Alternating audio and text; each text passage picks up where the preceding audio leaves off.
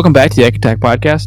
As always, I'm your host, a stoic and badass fantasy hero, Jay. And joined as always is my co-host, a cheerful, glowing, blue female companion, Z. How are you doing today, Z? Pretty good. How you doing? I'm doing just fine. It's cold February and snow. We talked a lot about dinosaurs, Jack. We did. We're getting into it. I'm getting excited, Jack. I'm actually excited for this dinosaur movie coming up. Should be a good time. I hope it's a good time. I'll try not to think about it too critically, but we'll see how that goes. Jack, I believe you had something of a retraction. Well, I guess if we do it fucking first, I was going to do this at the end of the episode, but I guess. Nah, we'll just lead with it. We'll just do a little. Get your shame out there. We'll do a little bit of correction corner, listeners. A new segment where we'll amend mistakes that we think are worthy of amending. Last week, I made a hard stance about how dinosaurs don't live in the snow. They wouldn't. There's no snow. So, actually, friend of the show, who's the guy's name who I say every week, Jeffrey Gonzalez, he sent me an article disproving that in fact, they have been found to live in the snow. There have been records, fossil evidence in, like, Antarctica and the Arctic and in Alaska of just, remains of dinosaur skeletons that have been believed to be, even at that time, there was cold. They were cold there. So I was wrong about the dinosaurs not being able to live in the snow. But I will hold fast to my other point of that is that the way they're presented with no feathers, they would not be able to survive because they don't have insulation. And that big dinosaur who attacks a helicopter is not a pterodon, it's a Quetzalcoatlus. So any pterodon people were yelling at us in their rooms or wherever they're listening, no, we've amended it. We knew it wasn't a pterodon, we just didn't know what it was. We weren't too close, but now we know for sure that it's the specific pterosaur that it is, it's a Quetzalcoatlus. That's right. Even bigger than the pterodactyl and the pterodons. As confirmed to me by a Lego set.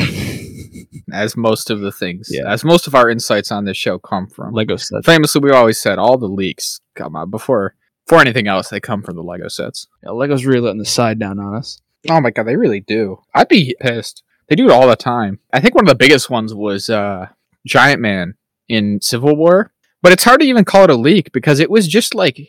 He leaked a while in advance of the actual movie, but like the sets just went on sale prior to the release of the movie, and you could just go to the Target and buy yourself the Giant Man Lego set before you saw the movie. And then it's just like, now I know this surprise. Suppose that's what's going to happen. Reckon this will happen?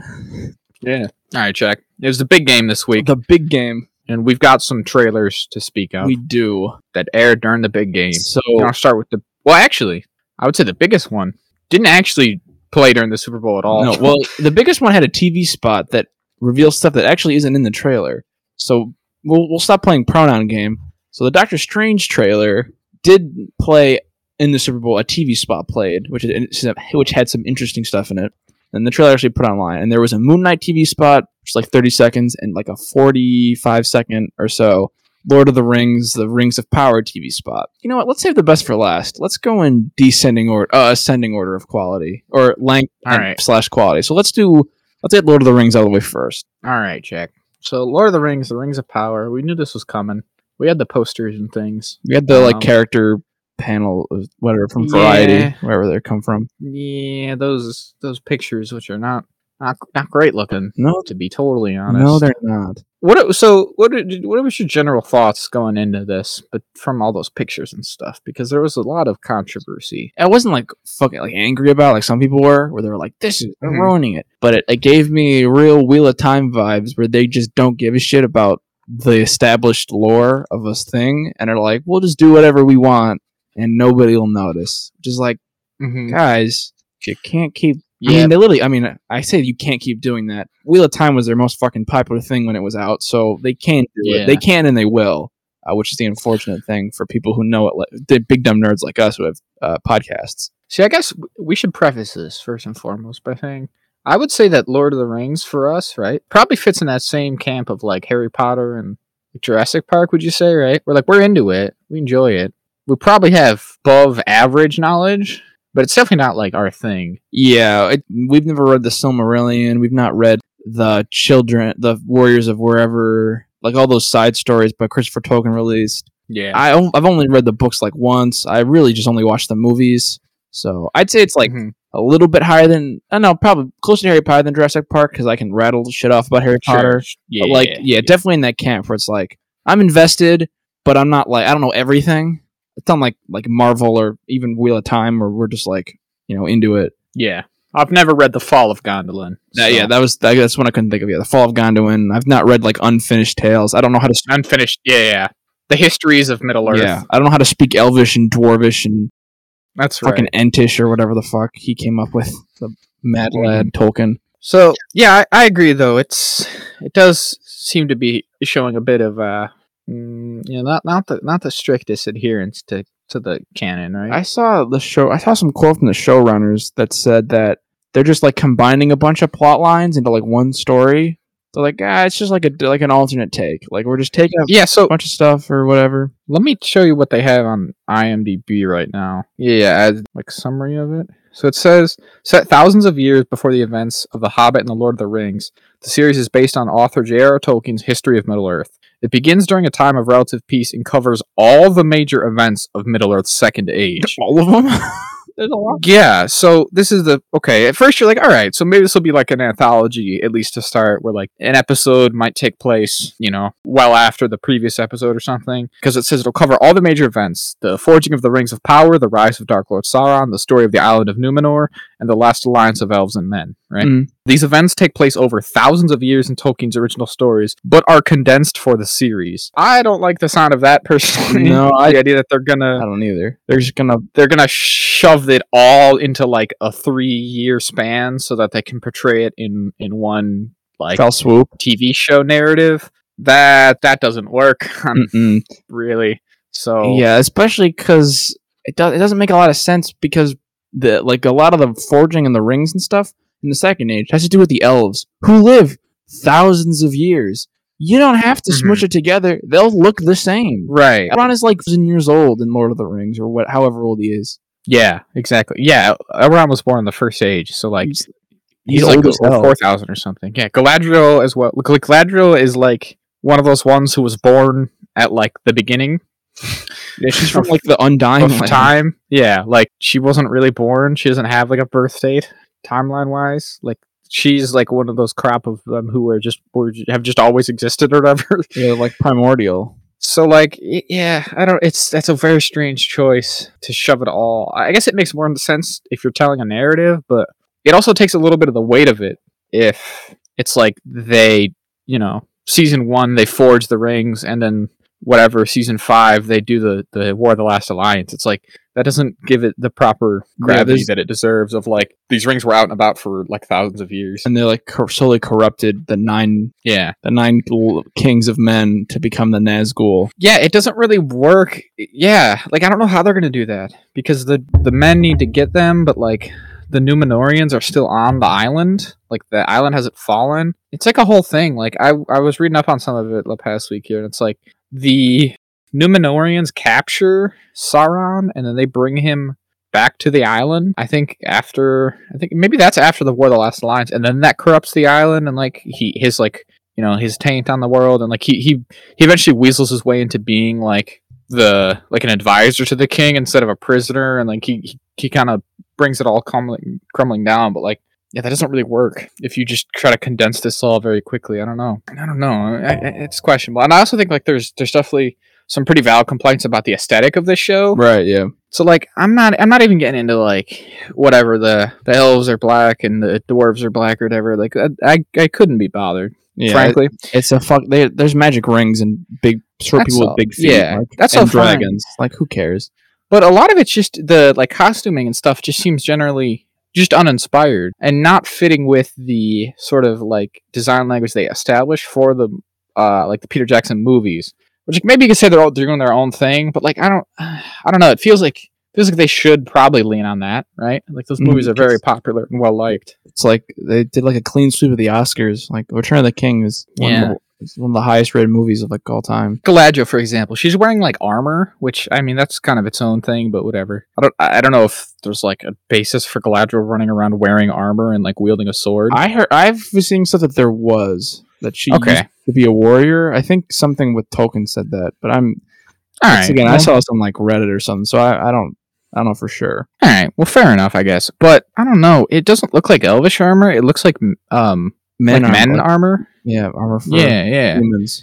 It looks like it has like the tree almost of Gondor. Right. So, like, I don't know. It just doesn't mesh up with the things that we've seen the elves wear before. And like people point out that dwarven queen, whatever she is, she like doesn't have any of the dwarven stuff that we remember seeing. Like their like language is like runic, right? Obviously, and like all their shit is like these hard angles and stuff. And then in this show here, that picture, she's just like nothing. I don't know. There's kind of nothing notable about. She's wearing like a dress. Yeah. So I don't know. I mean, maybe we're nitpicking here. The other thing that bothers me is the dwarf or the elf's hair. The one elf has like shaved head, which doesn't feel right. And the guy who is playing Elrond, apparently, he's got this like dirty blonde kind of hair, and it's like this weird, like, I don't know. It's like a modern dude kind of haircut. He's got like coiffed and he's got like coiffed Tom Holland hair or something. I don't fucking know. But he doesn't look like Elrond. I feel like the elves are supposed to have like long hair. I don't know, maybe that's just me.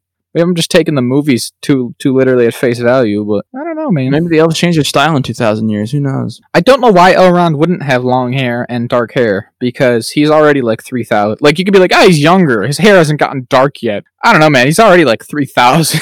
His hair can probably just be dark. I like that guy. I like him in Game of Thrones as young Ned Stark. It's like my favorite. That's like one of my favorite scenes from that whole show. Is the Tower of Joy. I'm all about it. The Trident. You weren't there.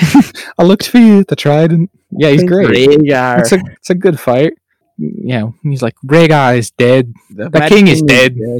Good shit. But yeah, I don't know, man. Also, no one's wearing any. I guess no one's wearing any circlets. I don't know. Elrond loves a circlet. Oh yeah. Galadriel loves a circlet thing. Wear their little tiaras. There needs to be more tiaras.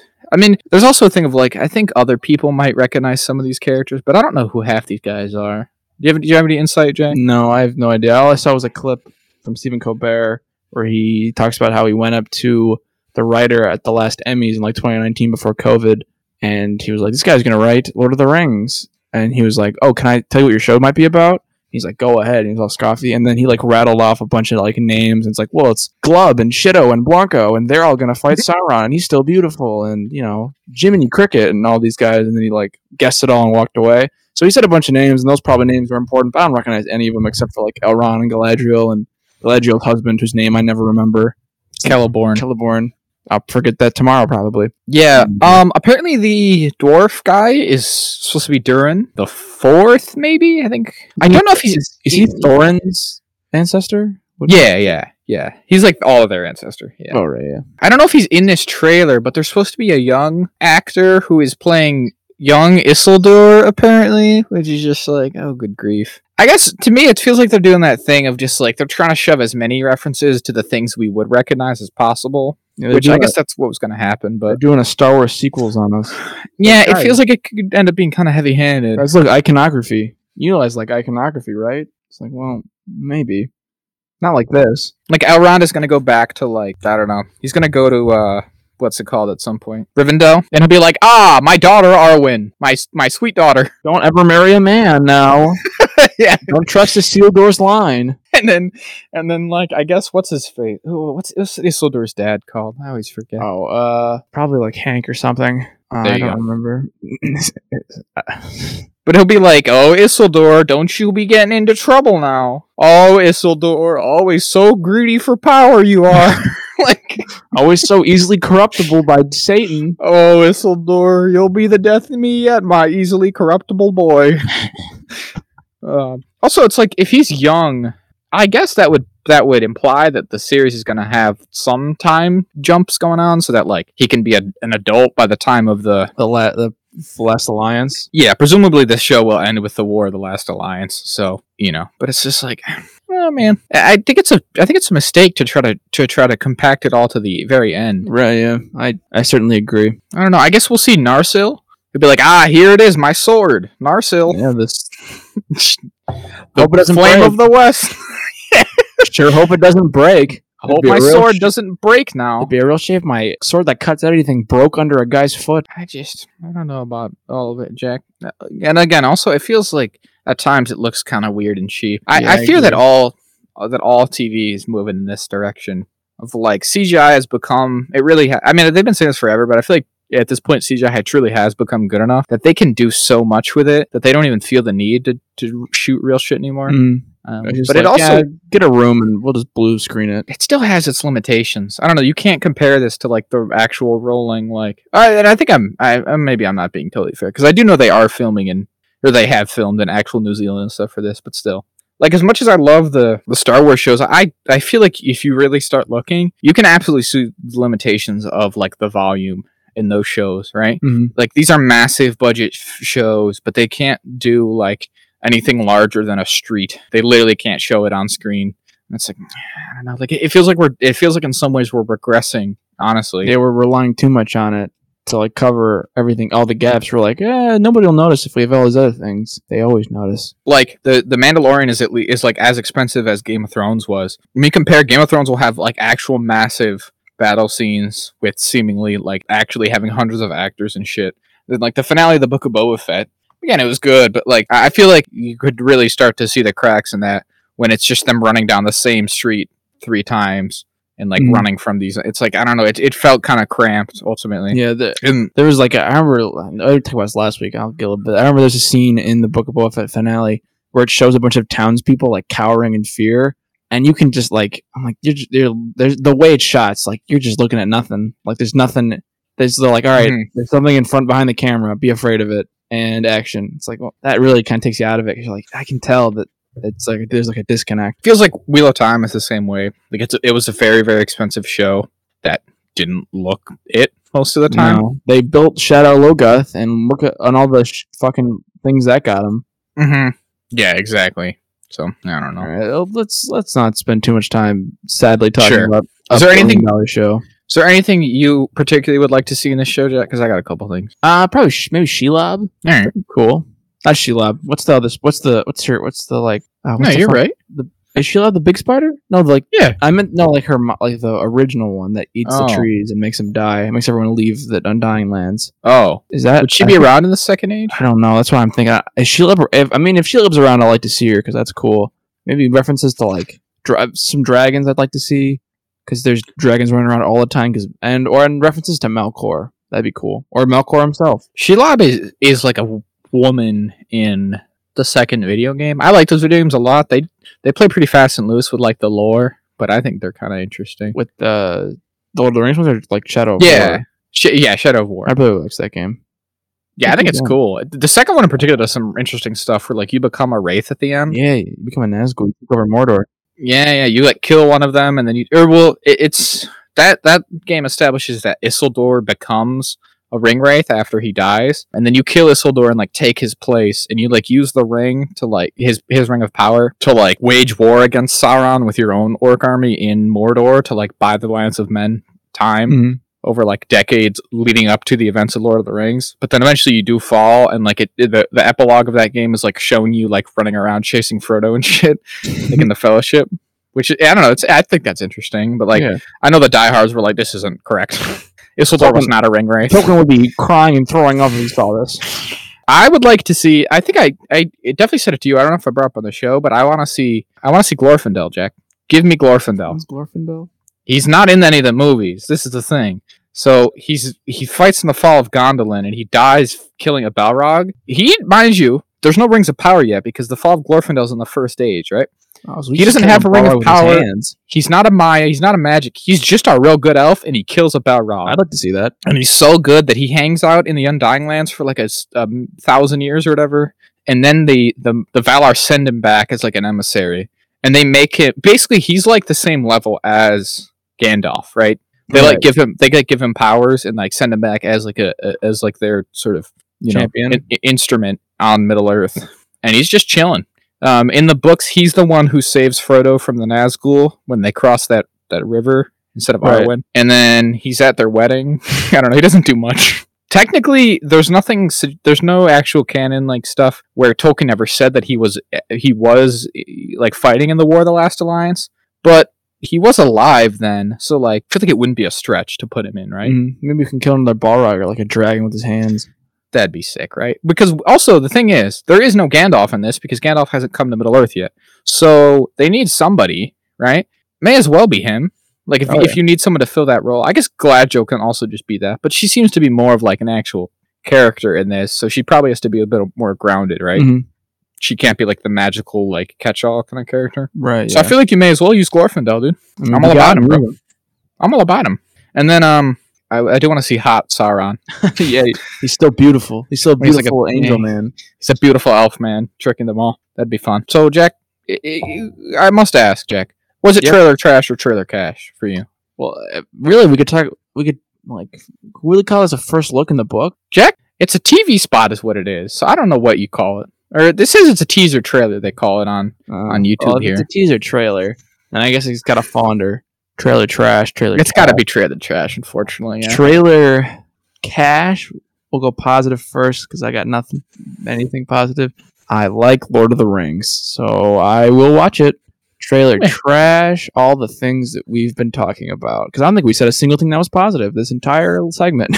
Yeah, we were being pretty down on it. What about you? Trailer trash is definitely Elrond's hair. Trailer trash can be that one guy in the forest with the bow. He seemed to know what he was doing. He was quick with it. And I like seeing an elf be all quick with a bow. I think you mixed those up. I think you said the hair was trailer cash. Oh, did I? Yeah, I think you. Well, then I did mix them up. The hair is absolutely trashed. Make no mistake. And then the guy in the forest with the bow. Although I wish he had like long hair. I don't know why he's got like a shaved head. That doesn't seem very elvish to me. But no, not at all. I like that guy. I like his spirit. He's got moxie. All right. Yeah, exactly. Attack into the Moon Knight TV spot. The Moon Knight big game spot. Right, that's what it's called. What do we need to use for that one, Jack? Is this a new thing? Spot on the. I was trying to think of when you were saying. I was trying to think of a rhyme word. I was like, what's a rhyme for spot that flows? It's spot on the dot, baby. A dot on the spot. Spotting those dots. Nah, we'll just trailer trash, trailer cash. Standard format. If it ain't broke, don't fix it. That's right. And so I like this one a lot more. This one doesn't give us a lot. It gives us little clips. Yeah, I think the most that it does is that it gives us more Ethan Hawke stuff. He's got like a tattoo that like is scales, and he does a weird he's got a staff that's magic, and he shoots purple lightning out of a pyramid, and that's cool. I like that we get a glimpse of Khonshu himself there. Yeah, it's good stuff. Yeah, that is good stuff. I like that they're in Egypt. Yeah, like where they should be. Yeah, so that's good. I do wonder if there's some I think there's a chance that there's some editing malarkey going on there. Yeah, where maybe Ethan Hawke isn't actually in the pyramid doing this stuff. Maybe the pyramid might be like Khonshu doing something, or technically his origin should be in the pyramid in Egypt. So yeah, I don't know, but we see him suiting up like fully. We get a better like full body glimpse of the suit, right? Yeah, I like when he's looking in the mirror and like his reflection just staring at him. Mm-hmm. Like he's kind of haunted and he's trying to fight his personality. I think that's interesting. He does the thing where he jumps and his cape is a moon. Pretty good. Right. I like that. When he did that, I was like, you can tell where the CGI starts because his arms go unnaturally. The cape goes ding, which it's nothing wrong with that. I think it's kind of funny. I just thought it was something I really noticed.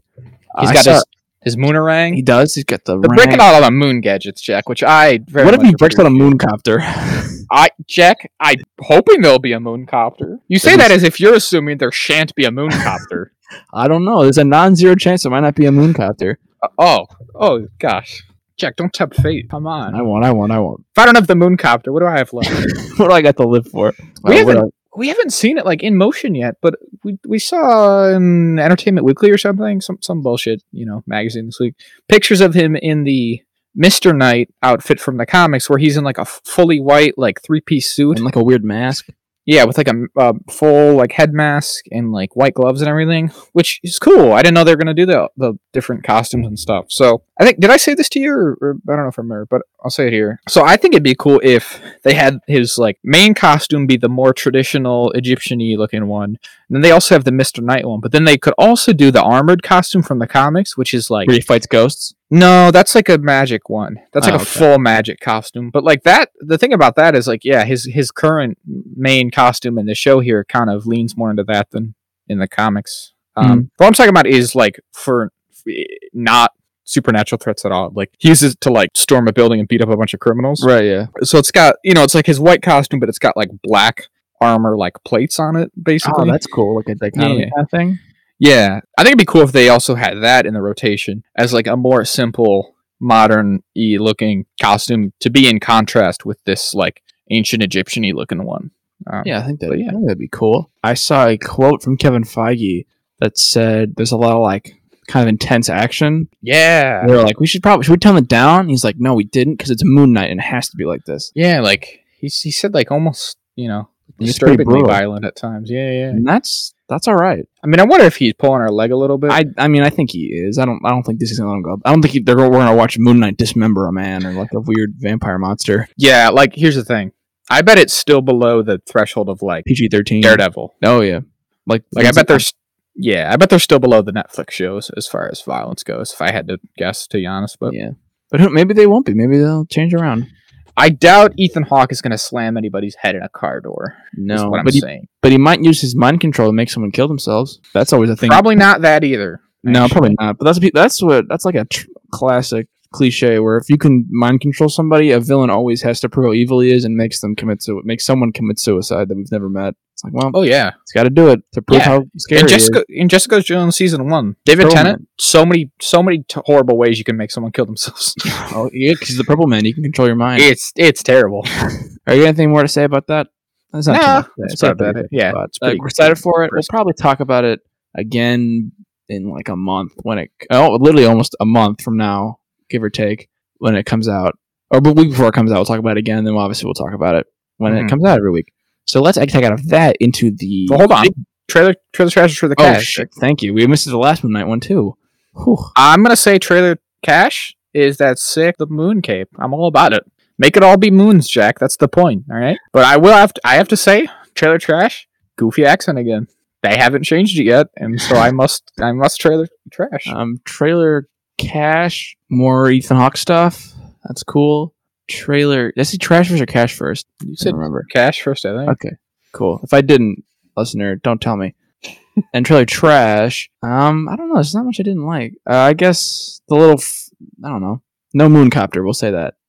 Yeah, there's no Mooncopter. Yeah, that's trailer trash. Yeah. Forgot these don't actually have to be criticism. They can just be stupid. Exactly. I always forget our show isn't a serious intellectual deep dive. All right, moving on. Actual Ack Attack into the big boy, Doctor Strange in the Multiverse of Madness. Now, this trailer was fucking bananas. Yeah. To put a phrase to it. See, it's crazy. Like, there's a lot in here, but it really makes me wonder what they aren't showing in the trailers. Yeah. As well. So like this...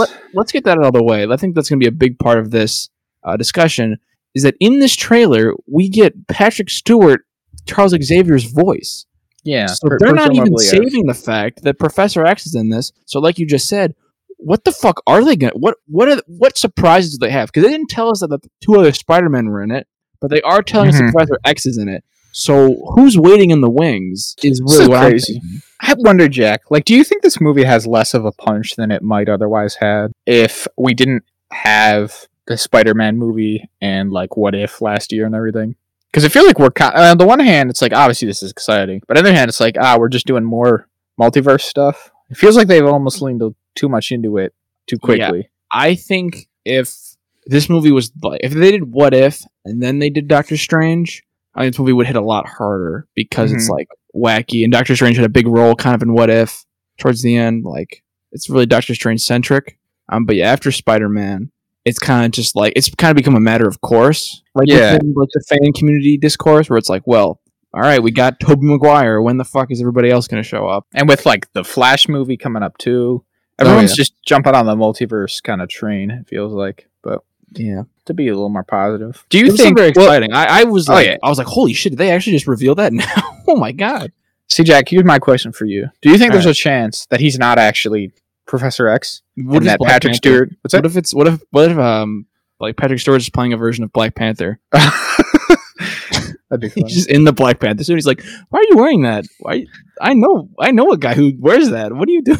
But he's just playing just a different guy. It just happens to be him. It's like a big misdirect, like what's his face for Evan Peters from WandaVision. Oh right. I don't think that. No, they would. Doctor Strange is like, "Who are you, Patrick Stewart?" And he's like, "It's me, Ralph Boner." No, I don't think they'll do that. Not with Patrick Stewart.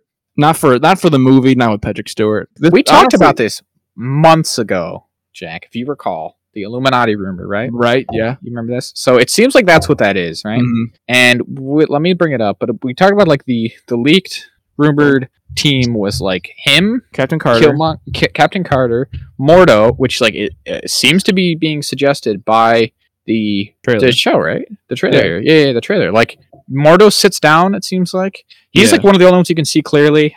Someone pointed out that on the poster you can see like broken Captain Carter's shield. Yeah. So I've seen that. That's kind of a lock. Obviously, Patrick Stewart. So like it kind of seems like that's mostly on target, huh? Mm-hmm.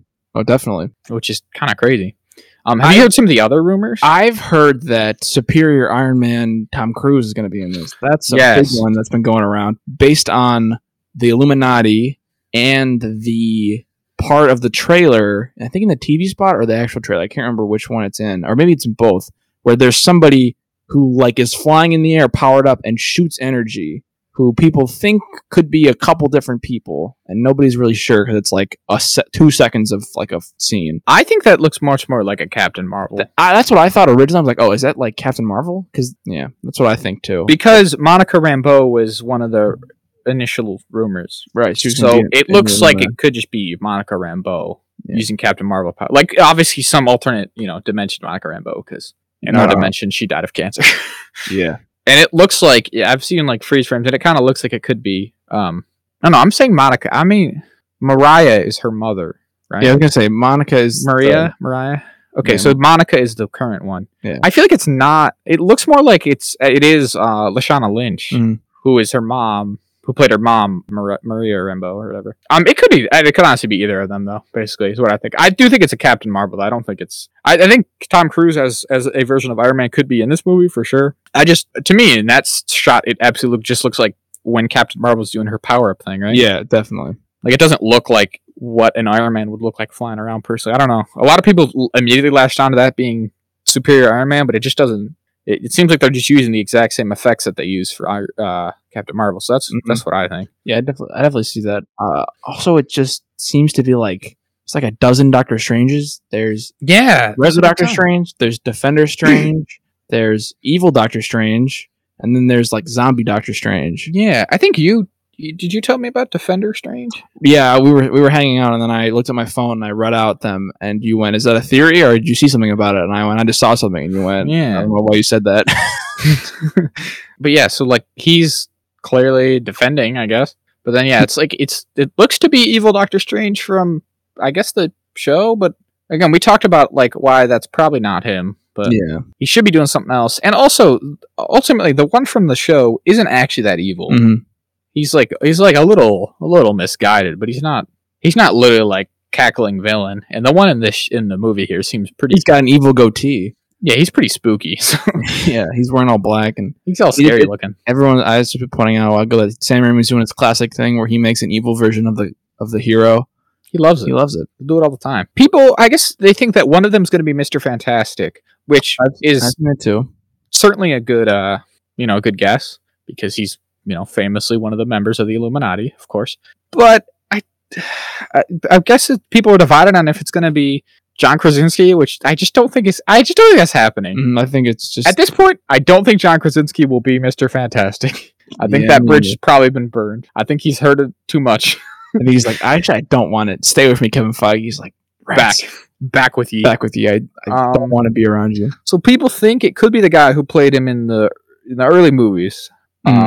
What's his name? Ewan Griffith or whatever? I don't know his name. So that would make more sense to me because I feel like it doesn't make sense to introduce John Krasinski as Mr. Fantastic as like an alternate dimension Mr. Fantastic. But right, yeah. I just think it's crazy because if they do bring that guy back as Mr. Fantastic, I feel like that opens the door, Jack, for our theory from way back. Chris Evans as Human Torch. Chris Evans will return to reprise his role as Human Torch, which would just be delightful. That'd be delightful. Honestly, the movie could just be, the rest of it could be awful. As long as we get that one little thing, great. Oh. Also, they haven't talked about, you can see his back of his head, but we know there's a giant green Minotaur in this movie. Mm-hmm. I don't know a lot about this character.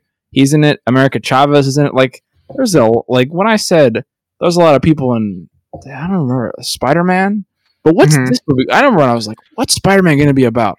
What's this movie going to be about? Yeah, because there was a couple week period, I felt like, a month or so back, where we were getting so many rumors like this person's going to be Doctor Strange, and they're going to do this, and they're going to do like the X-Men and like the Fox characters from the Fantastic Four and this and that. It's like, hey, I feel like at some point it's just going to be too much. I do still think like there's a chance that there's just going to be like a 15-minute like montage of just seeing them all, which would, ultimately not take up that much screen time and still achieve all these things. But I guess what I'm saying is like they can't spend a substantial amount of time with all these different characters, so the movie would be too long. Yeah, too long and too unwieldy. Like it's very interesting. And also I've seen people cut together clips of, well, we can get into this, Wanda being the villain. I think that was a rumor.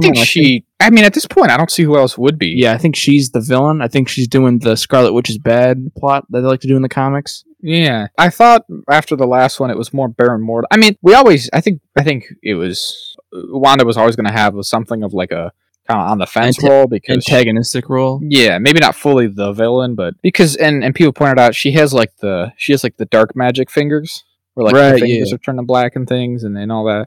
But I feel like the last trailer more so suggested that Baron Mordo would be the villain, but it seems like he is, at least the version that we see in this trailer, which is the long-haired version, I guess, he's on the Illuminati, so I don't think he's truly a villain. I guess Doctor Strange is, like the one from the mainline MCU universe, he could also have a role in here as something of like an antagonist, because he did his whole like, I'm going to steal everyone's magic thing, but yeah, it kind of seems like it might just be Wanda, but again, it's still kind of, I agree, and maybe I guess it's a pro for this trailer, is that like we don't really know what the overall sort of conflict of this film is, right? Because the thing, it's weird because what Wanda, that teaser we got at the end of Spider-Man and the interaction that Wanda and Doctor Strange have, and the one they have in this trailer, paint very different pictures, or paint, I guess maybe not this different pictures, but different progressions of a picture, I should say.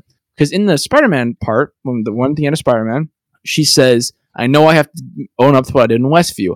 And Doctor Strange, we made a joke about going, actually, I couldn't care less about those people. They really don't matter to me. It's fine. And he doesn't care. He's like, I'm not here to talk about it. I'm talking about the multiverse. And then in this trailer, when they're like in their costumes, and Wanda's in her costume and Doctor Strange in his costume, like that red wasteland, which they love to do, she's like, why is it that when you break the rules, you're a hero, but when I do it, I'm the bad guy? That's not fair. Which, not saying it could just be that she uses the multiverse, the chaos, to get her children back, and they go, hey, you can't do that, Wanda, that's bad. Because they love doing that in the comics. Yeah. Oh, yeah. Telling her she can't have her kids that she made from souls. So she's got to steal those kids back at some point. I've heard they're literally just in it. Like, there you go. So, have you seen the stuff that those are the same, like, scene? Yes, that they're like in the same place. They're in the same place, because like you kind of lay it, it's like the setting, or like the blocking of like how they're standing. It looks like it's actually the same interaction. So she'll be like, hey, Doctor Strange, we're not really in a nice meadow. I'm in the chaos wasteland, whatever. Chaos land. I'm in a dark realm of my own creation. Yeah. But then there's also like Wanda walking up to Wanda. I don't know what that's about. I think that might be. It looks like it's her Westview house, right? Yeah. So what I think about that is that I don't know if you've seen this, but there's these two leaked, not like screenshots, but they're like just like polygons of like a scene, like concept art, not like art, but like 3D kind of whatever. And in there's two of them, and one of them that like went around online a couple months ago, half a year ago, whatever, is Doctor Strange in cuffs, like he's in the trailer, but next to surrounded by two robots in front of Professor X. And there's another scene with him, Professor X, doing this like temple thing against Wanda. So what I think both those scenes obviously are happening, because one has already been confirmed to be happening, so the other one's definitely happening. And I think that Westview thing is that Doctor Strange is like in her mind, like trying to get her to like see reason or see his side to like stop doing whatever she's doing.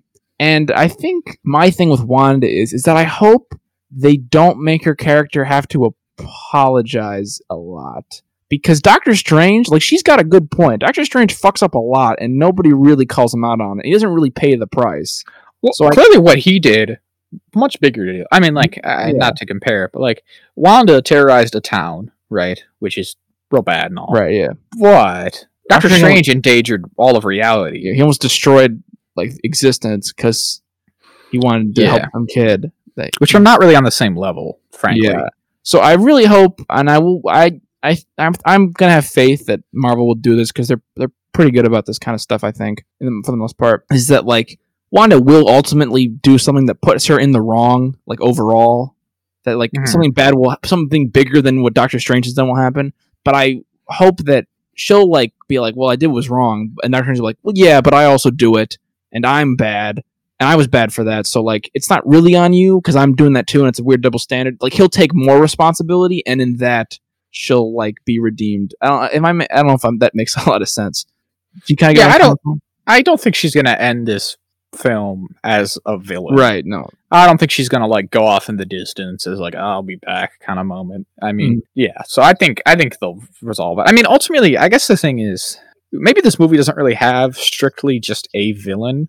It's more like circumstances, right? Like it's more like they're fighting the collapse of like the multiverse more so than they're fighting a guy. Yeah, each other. Right?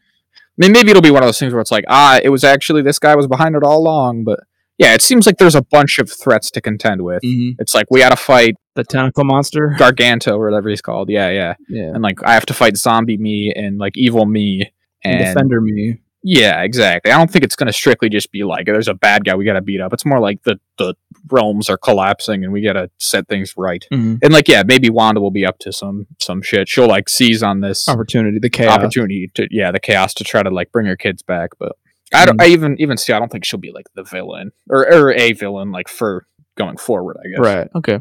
That makes sense. Maybe we'll see White Vision again. I don't know. Cool. She seems to have like a pretty significant role. It's looking more and more like she's really like one of the main characters of this. Well, I mean, she's like, I know I saw that like when they wrapped filming the first time for all these reshoots.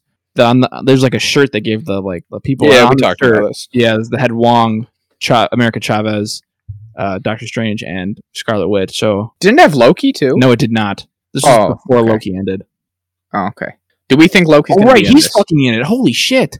He's been confirmed to be in it, right? I think so. Right. He was. I always forget that. It's probably this is the third time I've been like, oh my, like soy boyed about it. But like, why is he in this movie? Because it's all kind of related. Like the collapse of the Time Variance Authority has also got to be contributing to all this, right? Yeah. I think it'll be fun because they're all doing magic. I just wonder. Maybe I thought at first that he was just in the Time Variance Authority when he's in that, like when he's going to meet the Illuminati. I don't think he is though, because it's like I don't either. I'm just saying like first. Well, once he got in the room, I was like, oh, it's the Illuminati. Right? Yeah. Do you think that they're going to call them the Illuminati, or are they not? I feel like they can't do that anymore. Yeah, I feel like that doesn't really play.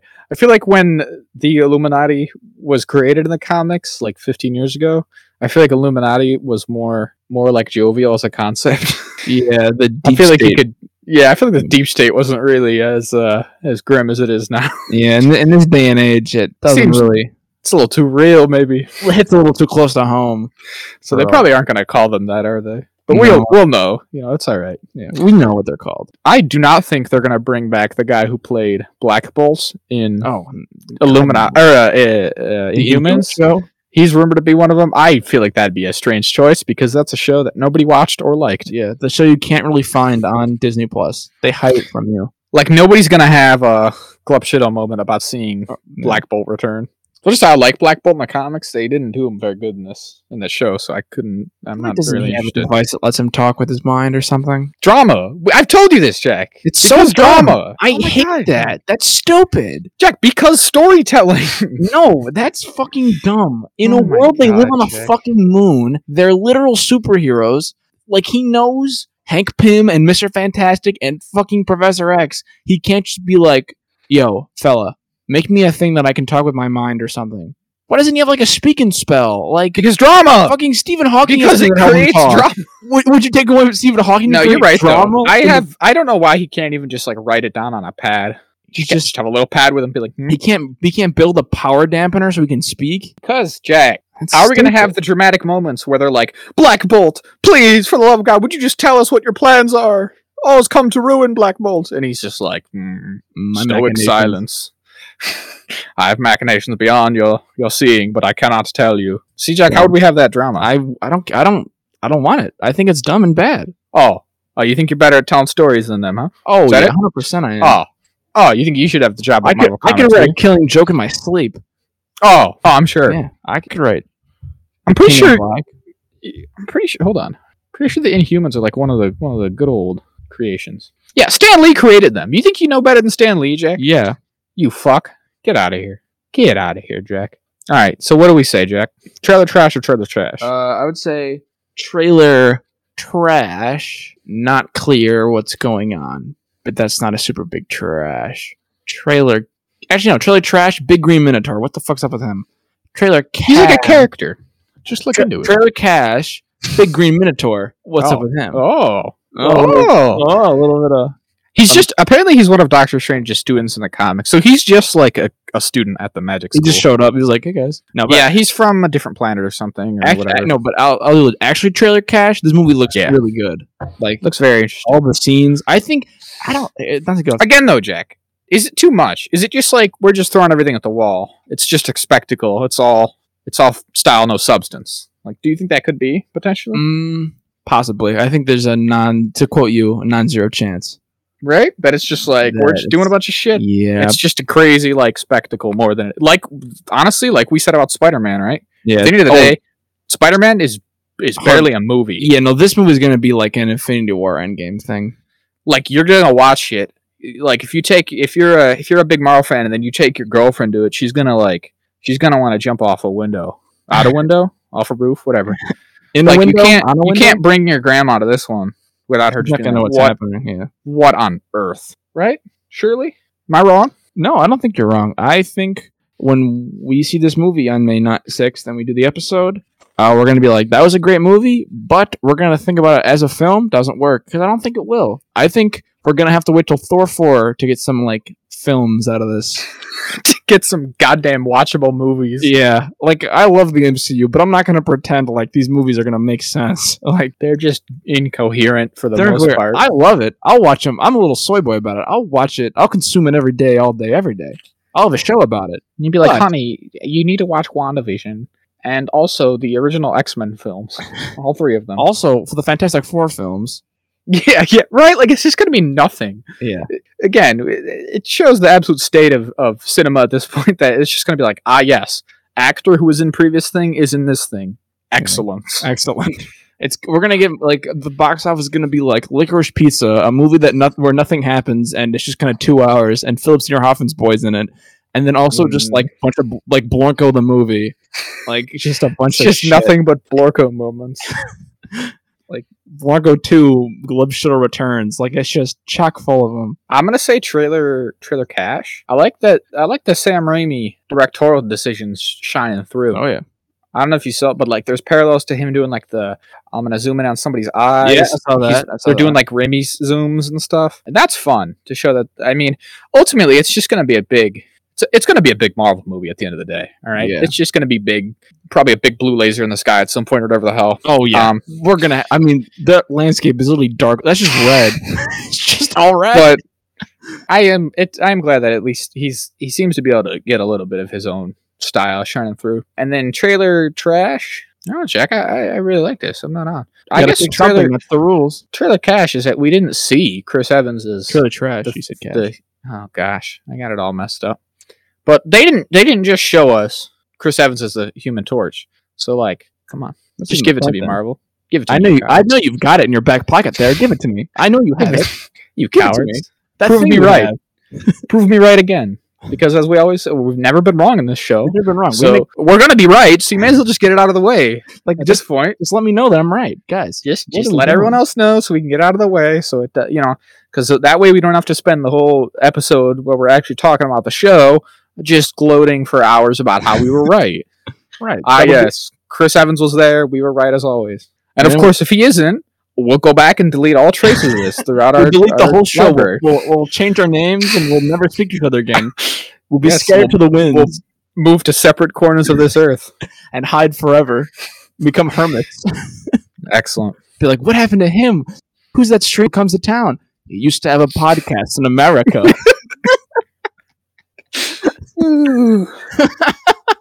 Very good. Be like you know that bit from The Office where he's describing this elaborate scenario about how he stole a chandelier from Tiffany's or whatever. No, I don't know that scene. No. I don't like The Office. I've not seen it. Yeah, I know you don't like The Office, but he's like, I died. He's like, it's been 20 years. I tell her I still loved her. I tell her to meet me in Paris. It was a lie. I went to Italy. When Dwight does it, I do know that scene. Yeah. Okay, yeah, I know that. So Excited Factor Strange, like attack out of that into attack into the Peacemaker second half of the season, 5 through 8. Jack, do you really want to taste it? I really want to taste it. Yeah, what's going up must come down. Now, we've done a little bit differently with this show because usually what we do, we pull a little wheel, not for the same reasons as Wheel of Time, just for time constraints. As you know, listeners, these episodes are just getting longer. And we didn't put Peacemaker in because it would have made these episodes 3.5 hours, and that's a little too long for me, the editor. So we're going to talk about all Peacemaker at once. So we did the first half of it. Well, yeah, we're doing it in half. A couple weeks back. So we're doing the second half of it. Yeah. So 5 through 8. What'd you think? It's pretty good. I mean, it's a good show. I said this to you at some point the past couple weeks while we were watching them and stuff. And I do think even after seeing the last couple, it still holds true to the most part for me. Is this show feels like it's a bit of a vestige from like, I don't know, say like 5-6 years ago when this stuff was still a little earlier in its infancy and we weren't getting, Disney Plus high budget shows, streaming miniseries where they would just put Falcon and the Winter Soldier, just get the actual actors, and they wouldn't, they're just doing full on, WandaVision TV shows and all this. Back when we had to have like your options were like the CW shows, which are awful, or it was like, yeah, there's an MCU show, guys. It's Agents of S.H.I.E.L.D. It's like an MCU show with nobody from the MCU. It's just agents running around. And like, I like Agents of S.H.I.E.L.D., I do, but it's not really the same. And the Agents of S.H.I.E.L.D. in particular is like, at this point, it has shaky canonicity to like the rest of the MCU. It's kind of just, it's basically not even part of the universe anymore. Right, yeah. And this, to me, kind of feels like that. Not that necessarily is like an inherently bad thing, but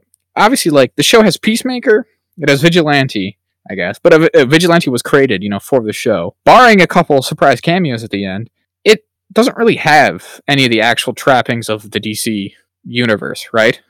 It's just about Peacemaker, which again, is like, I think that definitely probably appeals to a certain demographic. Like, this might have more broad appeal, even though, I mean, I say that. The MCU is like the most popular thing ever, so it kind of has broad appeal on its own, right? But right, yeah. I guess someone who is less into it and like doesn't want a fully, superhero, fully, full on capes continuity, and you don't want to have to deal with all the shit we were just talking about of like, having seen every single movie. This does stand alone on its own. It's the same thing. Whatever. It stands alone, right? Much better. Mm-hmm. But I'm not gonna lie. At some points, I was like, this feels a little simple. Like, again, we have Peacemaker, but then all the other characters are just dudes. Like, they're just guys. Yeah, they're just running around, but they got those butterflies, but they're like in people's heads, so it's just a bunch of guys. She's like, I don't know how I feel about it. It's just something I definitely noticed. It was like, it's a little, I feel like it's a little more kind of smaller in scope. Yeah, it definitely is like a weird jump, because like, especially when they reference back to like the Suicide Squad and they show clips, like it's kind of jarring, because it's like, well, this is a blockbuster movie and this is a television show. Like, it's very clear like where the line is. Yeah, it's like an elaborate set with all this thing, and then they're in a field, so it's like, well, what are we doing here? Right, exactly. But yeah, it's still good. I will say it's still very good. Well, here's the thing. Let's just get right into it a little bit here. One thing I want to ask you about is that when we first talked about this, way back when, we were talking about how they're going to deal with the White Dragon, his father. And people were like, are they just going to have him kill his dad? That'd be weird. And they did. Yeah, they did. What do you think about him just killing his dad, full on? I don't know. I guess it does still feel a little weird to me, honestly, right? Like, it's rare that that's the way you deal with that problem narratively, right? Is like, that, obviously that's a classic trope of like, your parents are shitty or whatever and all that. But like, it is very rare that you see someone just murder their shitty parent. I will say, by the time we got to that stage in the show, I really did. I mean, I always hated him, don't get me wrong, but like, it really amounted to where I was like, yeah, I don't care at this point. Like, fuck this guy. Just shoot him, as far as I care. I still wonder if that's the healthiest way to deal with it as a person. Well, he said that his ghost is showing up even at the end, so that might maybe that's a good point. Like, I think they kind of seem to suggest that it didn't really fix anything. Well, I mean, probably fixed a little bit, but it's not a weird superpowered Nazi running around. He's not actively trying to kill them, so. But yeah, I don't know. It does still feel kind of weird that you like. I feel like that's usually a more metaphorical thing, of like, you kill your father and become him or whatever, right? That's like the whole. But no, he just murdered his dad because his dad was a shit dude. I don't know, to be honest. Again, I didn't like him, so I was glad to see him gone. But it doesn't feel like that really resolved it for him. I guess he's working towards that direction, but I don't know. I mean, his dad was horrible. He was a horrible man. His dad was really a super king Nazi. So he's a king Nazi. I did find it funny, and I think maybe this was on purpose. It's supposed to be kind of comical that like he has like an Iron Man suit basically, and then the rest of them literally just have like bags over their heads. They don't even have they don't have any kind of get up. They're looking like the guys from Django. Yeah, literally, it's cutting bigger holes in the bags. Like he's got I can't see shit in this thing. He's got all this tech, and he builds all these helmets that like create all this wild advanced technology. But he just has a bunch of goons running around in like their cars. Mm-hmm. That was good. What's that? Vigilante, I think, is a weird character in this show because I can't really get a read on what.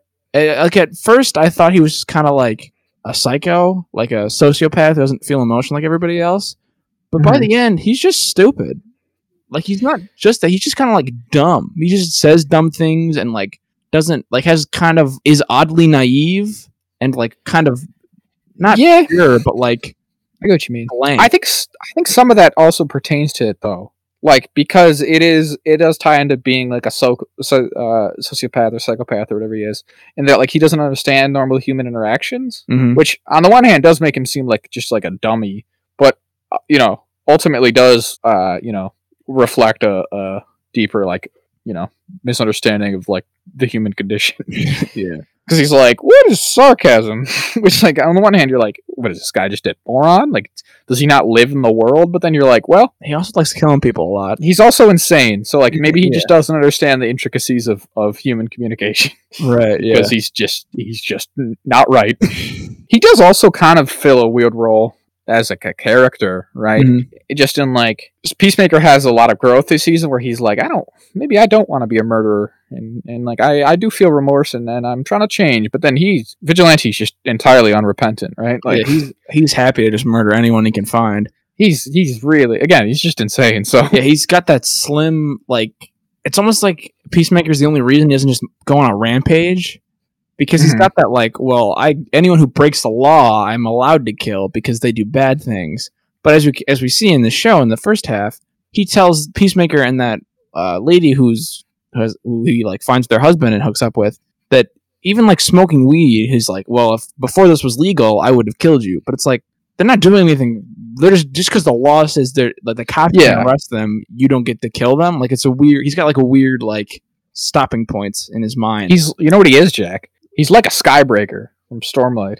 He's all about the letter of the law. Right, yeah. He's following the law just because it's the law, not because it's moral. Not because it's right, just because it's like, what they agree upon. It clearly has nothing to do with what he actually thinks is like right or wrong, as much as just like what it says on the paper. Yeah. Like, this is against the rules, and thus I have to kill you. Based on the zoning districts of Sector 7, you're not allowed to have your lawn this long. I'm going to execute you now. Like, Jesus, man. This mailbox is not with the Homeowners Association's regulations, and thus I have to brain you here on your front lawn. In front of your children. Bring them out. Like, yeah, he's just kind of crazy. And I guess ultimately he's just comic relief, but I don't know what he's about, honestly. Yeah, he's deeply troubled. He didn't really go anywhere, I feel. No, I feel like everybody else had their little arcs, but they kind of left it alone. Out of Bio's thing, I think it kind of answered some questions that I had in the first half of the season where it's like, why did Amanda Waller send her daughter to do this when she doesn't seem ready? So she just worked in a pet store? Yeah. That her mom... animal shelter. Oh, so that her mom... I think... Is it implied that her mom... that's what I kind of... That her mom closed it down on purpose to get her to do this for her? Like, you need money. Oh, that's crazy. I didn't know your thing closed down. Do this for me and you'll be fine. I guess it could be. I didn't personally look that far. I think I saw some people talking about that, and I was like, oh, maybe I can see that. I mean, I definitely wouldn't put it past you. That would be not even on like the list of. Yeah, that's like a wouldn't even scratch the surface of the worst things she's done. So probably, honestly, but yeah, I heard she had some interesting stuff. Obviously, right? Like she comes to realize that her mom is pretty shit, maybe, and like she actually cares about these people as like friends, right? Yeah, she values. She's got her growth and everything. We're like. So that's cool. Again, I don't know. It's just so weird. Like, I guess the other shows and stuff have this kind of stuff too. But it's just like these are such like minor characters in the grand scheme of things. It's like some of the main characters of the show are like the computer guy and like her, which are just like they're just people. I don't know. Are they? Do you know, Jack? Are these people referenced referencing to like comic characters? I really don't know if Harcourt sounds like she might be because she's got like skills. So I wouldn't be surprised. Like in the same level that like Jimmy Woo or like Agent Sitwell and stuff are actual like comic characters, even if they're adapted to be slightly different. Okay, so it says here that John Economos is the warden of Belle Reve Penitentiary in the comics. Okay. Yeah. And what's the woman? What's her daughter's name? Her first name? I don't know. Actually, you know what? I'll just look up Peacemaker and look it up from there. But yeah, I don't know. That's not actually like a fair criticism, I understand, but still. I guess my what I'm trying to get at with all this is like it feels like it's barely a comic show, which again, I'm sure for some people is definitely like what they prefer. It kind of ties in what we said the first half of like the show is very good, and it's probably one of the better things in the DC extended universe at this point. Oh, absolutely. Which just, again, really throws it into like this, a very stark contrast. That this show, which is in a lot of ways barely a superhero-focused show, is kind of just like an action kind of thing. It's dealing with like just some really normal characters and like normal problems and things. Well, not normal problem, but like, you know, the interpersonal kind of like character stuff is all pretty grounded. The fact that this is like one of the best things that their massive, you know, multi-connected superhero universe has to offer really kind of puts things into some kind of a really in stark contrast to be like, yeah, Marvel's out here doing Doctor Strange and the Multiverse of Madness and Moon Knight and doing all this crazy stuff, and they're like, we got Peacemaker. Is that something I can interest you in? And Black Adam, maybe? Like, and like another Batman movie in a different timeline that isn't our timeline. So like, who even cares? What are you doing? But Amelia Harcourt is a character from the comics as well. So, so I figured. I feel like they're in that same kind of class though, right? Like minor comic characters that you mostly just bring over in name only kind of thing. Yeah, just to have fun. Yeah, I don't know. What did you think about like the way they wrapped up the butterflies thing? Well, like so, I guess all the revelations we got in the second half of this season. So it starts with like we learned that, or did we get that in the very end of? Is it episode 4 at the end that we see that Murn is a butterfly? Yeah, in episode 4 is when we find out that Murn's butterfly. So we get all his stuff, and he tells us that like why they're here and what they're about, but like he's kind of like opposed to them. He's like the only dissenter. And then we learn that like they have that big cow thing is where they're getting their food from, and you know, in the last episode there we get the speech from the queen or whatever she is, where she's trying to be like, hey, we want to stop climate change. Yeah, we're trying to help. Yeah, we're gonna fix climate change or whatever. And you know, it kind of like paints them somewhat as like the good guys, I guess. And like, yeah, they're not just out for like world domination or whatever. What do you think about all that? What do you think about the butterflies ultimately as like villains? I think they're like they're kind of freaky when they like that scene where they're like digging into your mouth and like into your brain. That's like wild. Yeah, no good. That's when she rolls up to the police station with like a whole herd of them and just gets them all, and they just get everybody. Yeah. I will say actually, I was surprised by like those two cop characters. They just get got and then they're just killed in that way. I was very surprised they got the Sophie, and I was like, "Whoa, they're just gonna kill her." I thought it was kind of disappointing. Like she didn't really. I mean, because obviously her character just ended when she took over the thing, and that was it. And then they just die. They both die. You know, ultimately they both die in the finale, kind of unceremoniously. And I was like, "Oh, that's kind of disappointing." Yeah, my thing about it was like when that scene happens and the jar breaks because Adrian lands on it.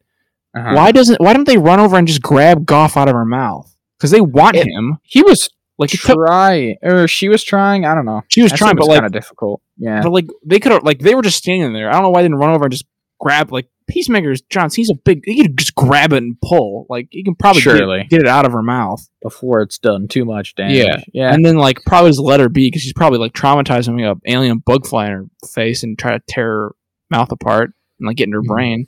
But yeah, I don't know. I felt kind of like heavy-handed at the end. Like all of a sudden, just like, we're here to stop climate change. And I was like, yeah, that's the thing that Judo Master was trying to say the truth was. Like that's what it was. Yeah, I can't disagree. I mean, it's definitely. I get. I watched Don't Look Up. Like I don't need another show telling me this.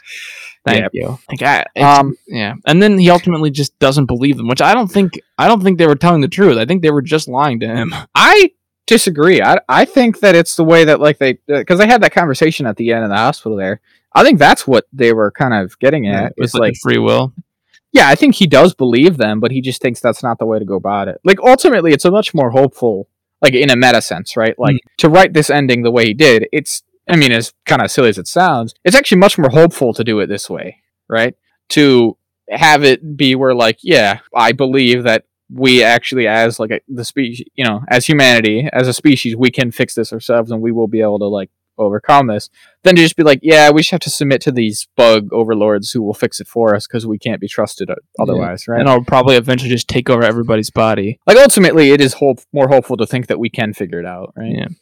Maybe it's misplaced, but yeah. One thing I'll say is that, like, that cow, while being horribly gross, way too big. How is it so big? Why they're so small? How is it so big? How'd they bring it to Earth and dig it underground? Clearly some kind of, like, symbiotic relationship, right? On their home planet. That's like a big, weird, like, it's like those little birds that hang out with the hippos or whatever. Yeah, exactly. It must be. Something like that, probably, right? But the little fish that eat the shark or whatever. Yeah, but it's like even like, I don't know, that one even less so, because the shark thing is, the shark's eating food on its own, but that thing is producing their nutrients. Yeah. How did they get it there? How do they get it under, like, Well, because they all seem to have come in their tiny little spaceships, right? Yeah, they flew in the little smart cars. They're tiny little spaceships. So, like, how did it get there? Did they teleport it there underground in a cavern that they built? Yeah, what's that about? How'd they get that barn? Why would they teleport to Earth then? Frankly, if you needed to teleport to a new planet, you may as well just teleport to a planet that you can live on that doesn't have other sentient beings that you gotta, like, contend with. Yeah, I feel like you're just setting yourself up for failure. I guess they extincted that whole species, though, huh? They did. He killed an entire race of beings. They did a xenocide. They did a genocide. Accidental genocide. Yeah, they pulled an Unders game. He really kind of did an accidental genocide, honestly. That's unfortunate, I would say, for the most part. Sometimes it's got to be done to save the planet. Well, what are you going to do? What are you going to do? Ultimately, what are you going to do? So, what do you say for season 2? It's got confirmed for season 2. So, what do we think about that? Yeah, I mean, like we said, like, he's done a lot of growth, but I don't think he's totally over the hump. He's not on the road yet, and he's still got his dad or whatever. We could bring the rest of the crew back. Like I said, I was surprised by how many people end up getting iced in this show, because I like Sophie as, like, a character in her so thing. did I. Even though it's kind of like, technically she's posed to the goals of the rest of the characters. Ultimately, she's, like, actually good, because she's a cop and these guys are, like, vigilante murderers, outside of the law criminals. So, like, even though I like Peacemaker or whatever, I was kind of like, well, she's you can't blame her, right? Yeah. And she was also, like, competent, which is good. And I liked her goofball partner. I don't know. So I'm kind of surprised. I'm kind of disappointed they're dead. I'm not even going to lie. But I guess we're going to have to contrive something for him to do that isn't killing humans, because he said he doesn't really just want to murder people anymore. Mm-hmm. So you have to contrive some other scenario where he's fighting aliens or monsters or something. He's fighting the beetles. They burrow into your legs and they take over your legs. That would be a bit too much, probably, Jack. I'd have to say, if season 2 was beetles that took over your legs, I would find that to be a little too samey. Yeah, probably. But I don't know what they could be. But yeah, I think they could bring everyone else back, right? Harcourt and Economos and... Well, I guess maybe not Adebisia or whatever she's called, because... Adebayo, because she doesn't want to, right? Like, yeah, she exposes her mom to the world, but why would her mom want that to happen? She's Amanda Waller. She's all about covering up things. How many times can they do that? Because it's kind of what they threatened to do at the end of... The Suicide Squad. The Suicide Squad, right? And then they did this. So it's like, how many times are we going to do this? Like, is the implication that John Cena, Peacemaker's totally out now? Like, he's a absolutely totally free man? Or, like, did they just take a little off his sentence, or what? Like, it's supposed to be every mission is 10 years, but not all missions are created equal. You wouldn't think so. Yeah. He saved the whole world twice now, essentially. They're probably set, maybe. He did murder all his people, though. And I think the last thing... I will say, that's pretty grim. About, like, the whole butterfly, is that there was never any kind of, like, resolution to that. Kind of hoping they would figure a way out, but, like, nah. It really just... If you got one in you, you gotta die. Yeah, straight up. Kind of grim. And if you didn't if you, like, kill the body, they'll just crawl out of its mouth and find another host. They might even just get someone else anyways, which is, again, pretty grim. Yeah. How about, we had a little surprise, little Blanco moment at the end of the show, right? At the very end. Did. Because we talked about, actually, like, in this first half, when we talked about the first half a month or so ago, they're like, why is Peacemaker doing this? Why don't they just call the Justice League? Yeah. And they did. Yeah, they literally did. She's like, Mom, it's like, It's really we're in dire straits here. If we don't fix this, the whole world's gonna die. There's only like 3 of us left, so, and they do. They just send in the actual Justice League. 4 out of the 6 Justice League members. Yeah, sounds. Well, really only 2. Sounds Batman and Cyborg. Well, yes. So obviously, I would say Superman and Wonder Woman are not actually Henry Cavill and Gal Gadot. There is no Superman technically. Well, there's no Henry Cavill Superman, and Gal Gadot probably was doing Death and Isle or something at the time. Yeah. So, well, probably not. That movie's like 1,000,000 years old. But that's fair enough. That's one of those ones that's supposed to come out in like 2020 or something ridiculous. But yeah, they actually got Jason Momoa and Ezra Miller. Fucking Ezra Miller. But that's pretty fun. Yeah. They got to swear, which is good. Yeah, that's fun. I like that. They made fun of him for having sex with fish because they've been doing that. Like, I hate that rumor. He's like, it's true. He's like, God, I hate it. Very funny that the Flash. I guess he was probably just joking, just to Russell's jimmies more so. Right. Surely the Flash doesn't believe it too, right? Yeah, he's like, that'd be a weird team dynamic if you actually believe that the dude you're on the team with is fornicating with aquatic animals. But Jason Momoa's good. Oh yeah, he's fun. Glad to see him. I don't like his movie very much, but that's just me. I like his movie. I disagree. I think you've seen it in a while. Yeah, I saw it last year because my friends were watching it. I was like, "This is just a fun movie. It's just fun." You're kidding, right? I thought it was. Honestly, when I saw it, I thought I was gonna hate it, and it was just kind of fun. I just think it's neat. All right, good on you, Jack. Yeah, you sound. What do you think about season 2, Jack? I'm open for it as long as it's good. Sure. Yeah, it's not too much. What do you think about? So we talked about this, I think. Whatever. They've said that he's got ideas for other spin-offs from the Suicide Squad. I might like to see those. Yeah, it'd be cool if they could bring in the other guys. We'll get I don't know how many of these he could do because he was very hands-on for this, from what I understand. Right, like he was producing. I assume he was like there mostly the whole time, right? Like on set. Well, he directed it. He directed 5 of them, yeah. So that's most of them. So yeah, I don't know. I don't know how hands on he could be with all these different shows while also doing movies and everything still. But yeah, I liked it. Like I said, it's a little more toned down from a lot of superhero stuff. Maybe that's okay. Yeah, and I wouldn't mind getting it in the mix. Again, I feel like because of that, week to week, it was less impactful. There was no big moments. There was no like, when's Cad Bane gonna show up? You know, where's my Mr. Fantastic? But again, in that way, it almost works better on its own as it's just a show that had to be good and interesting by itself. Yeah, I think so. So, you got anything else big to say about this show? Nah, I not really. Pretty good. Performances are good. John Cena's good. He's like an actual good actor. Oh yeah, he really like kind of hit the range. He got a good range on it. Yeah, everyone else is good. James Gunn's wife's good or whatever. I don't know most. I feel like I've never seen any of these people in anything else. So, but yeah, I besides like other Suicide Squad, despite the Suicide Squad, I've never seen him before in my life.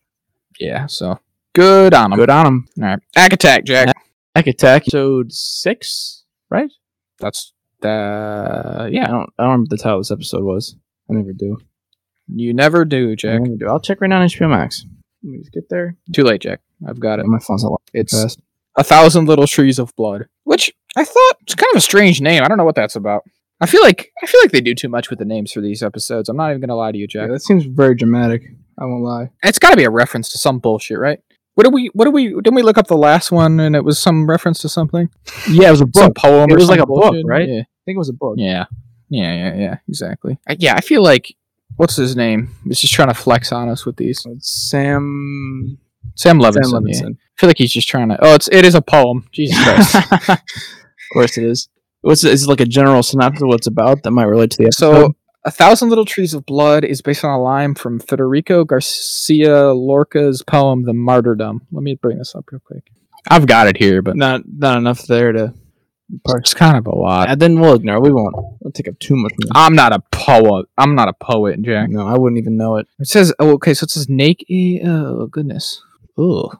A woman is she's been killed. That's why it's the martyrdom. It says 1,000 little trees of blood cover all her back and oppose their moist trunks to the scalpel of the fire. That doesn't rhyme. Yellow centurions, gray-fleshed and sleepless in their harness, reach the sky, clashing the silver of their armor.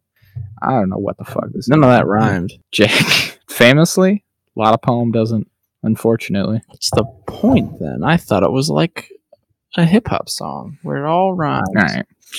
Well, you can edit most of that out then. It's nothing. Yeah, but it's some poem that probably has some fucking significance to people smarter than we are. Yeah, much more than us. Once again, pretty solid episode. I would say pretty good show. We got a good change of pace with touch on everybody. Everybody got a little thing going on. And yeah. Back to the more classic format, I think, giving everyone a little bit things to do, jumping around from place to place and time to time. It's not another one of those ones that just like takes place all within a night or whatever the heck. So let's start with Rue. How about right? So she's trying to open the candy, and she's just struggling with her withdrawal. Yeah. So they're dealing with the fallout of her what do we call it? Her Burning Bridges tour. Yeah, her warpath. Her absolute crazy bender there. And yeah, she's struggling and she's trying to open the Jolly Rancher for metaphors mostly. Yeah. And then she calls Ali and apologizes to him, and he forgives her, which is cool. Yeah, I like that. Because Ali knows what's up. He knows better than anybody. Clearly a very important moment to her character-wise, because she's like clearly scared that people won't forgive her and maybe that she doesn't deserve to be forgiven. So when he does, it's like a bit of a weight off for her. Mm-hmm. We talked about, I mean, again, we're not experts on like addiction at all, but it's like, it's clearly a tough thing, because on the one hand, it's like, you don't want to be too mad at them because it's beyond their control. But then ultimately, it's like, you're only human. And, if you're being hurt, you're also you can only take so much. Exactly. But Ali, obviously, if anyone's going to be understanding and like, it's going to be him, right? He was an addict for many years. So he obviously knows what's up and he's capable to give her that, which is cool. And I think it's a bit of a watershed moment for her, because it's probably the type of thing of like, she realizes that she can be forgiven, right? Because we've talked about this before. Like, I feel like some of these characters fall into this pattern of like, well, it's kind of, in for a penny, in for a pound kind of thing, right? Yeah. They kind of can get like a sunk cost mentality with this stuff of like, well, I'm already too far gone. What's the point of even trying? Why even pull out now? But I feel like that moment of like, you know what? I forgive you. You can be forgiven. Shows that like there's a reason to try, kind of thing, which is cool. I liked his little quote. I love a good use of a proper thematic application of a Bible quote, huh? Or I guess it's a Quran quote, but whatever. Right? Yeah. But, nothing. I was gonna say, I really liked the scene. Where should we connect to the scene where he comes over, or just sure? Yeah, it's just a time all together. Because I couldn't remember if those scenes are broken up as much or not. Because I'm just kind of grouping them by person. He comes over for dinner, and then he makes a bunch of jokes about Rue having diarrhea and being gross to get her and her mom out of the room, and has like a interaction with Gia and is like, "It's kind of fucked what happened, man. How you feeling about that?" And kind of, I liked it because he kind of validates your feelings, because she's trying to be like, oh, I know all this and this, and now he's like, yeah, but you can feel that way. Like, you're not wrong with the way you feel. That's perfectly normal. You don't have to not kind of sense yourself or reel yourself back in to sound more amicable, which I think is good. Yeah, and like he's got that moment where he's like, because she's like, I don't know if I like believe that you're actually gonna get clean, right? And then her mom's like, oh, stop, and he's like, nah, she deserves to have those feelings too, right? Like, obviously this is a thing they've gone through before. And they bring up that thing before, right? That Rue said last week, where she was like, there's like a 5% chance of actually breaking the habit or whatever, right? Yeah. And she's like, where's the hope in that? And, it's kind of fair to like have your doubts, again, because she's literally relapsed before, right? Yeah, it's like the same old song and dance, like again and again. How much energy can you devote for it before you have to kind of disconnect for your own like sanity? And that's what he's been saying. Like he clearly, I think, because Ali has had, daughters of his own, young daughters. Like it probably resonates having, her being the little sister and everything, right? Like their first conversation ever was him being like, "Man, you got a little sister. I bet that's tough on her. I bet all the fuck things you've done have really had unknowable consequences to you or herself." Mm-hmm. So yeah, it was cool. And they talked about it after the episode. Gia's actor said like, I think she felt very like seen and heard in that moment. And obviously one of the sort of like indirect, unfortunate consequences of Rue's addiction is that their mom isn't able to give Gia as much attention as she obviously deserves, right? Because so much of it has to get focused to trying to help Rue. Because we said last episode, Gia's dead. That was Gia's dad too who died. Like, exactly. It's not fair to her that like she has to go through all this. Like Rue is, physically under all this stress. Like she's been going through a lot, but just by on the sidelines watching it, being helpless, like I don't know, it takes your toll on someone like that, especially when you're only in high school, like Gia is. Mm-hmm. Well, and Elise says that even right at the end there, as he's leaving, is it right? He's like, obviously keep an eye on Rue and like help her out and try to make sure. But he's like, give the little one some love. Like, she's been waiting for it, right? Like, she's been so focused on Rue for so long that, like, she hasn't been, like, paying enough attention to her other daughter, who should be, who is equally valid important to in her desire for such affections from her own mother. Exactly. So, it's good stuff. But then that storyline ends on a bad note this episode. Pretty bleak. She can't get back into rehab, right? That's what it is? Yeah. They won't. I mean, I guess it's unclear specifically who she's talking to in that scene, but it seemed to be like insurance or someone. For whatever reason, they're not going to let her go to rehab. Right? Yeah. They don't feel that she it meets the criteria.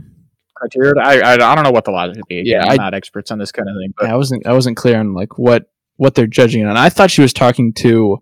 I guess insurance makes more sense because I was like. I thought she was calling the hospital, and I was like, "Would the hospital whoever really like turn her away like that?" But I don't know. Like, I don't know how that stuff works. Like, what are the parameters? Yeah, exactly. I mean, some people on Reddit were like, "I think she was talking to the cops, and they're going to arrest her." And I was like, "I don't think that's what was happening." No. In that scenario, but yeah, it's tough. I don't know where it's going to go. It's not ideal for sure. And like, obviously, they have the other. I mean, as dire as that is, they have like the more almost direct looming threat in that storyline too of. She owes a lot of money to some scary people. Oh, yeah, some dangerous people. Like, that also has to come to a be resolved at some point. Which is, I don't know, man.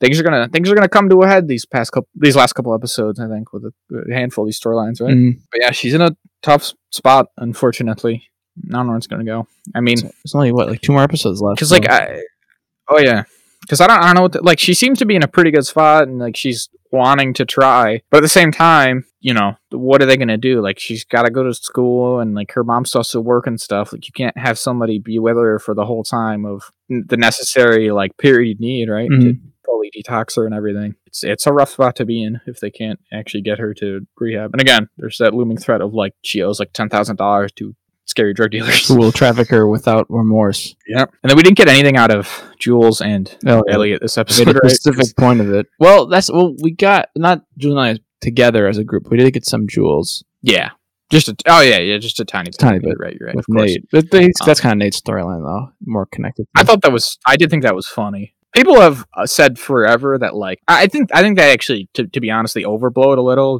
This idea that Rue is an unreliable narrator. I don't think she really is in the traditional sense. Right, yeah. Honestly, I would argue that everything we've ever seen of like the Rue narration of the different scenes and the different characters, she is like mostly omniscient, it seems like. Oh, yeah, right? She knows things that she would have no business knowing, or like people wouldn't know. Or things that like have yet to be revealed to other characters.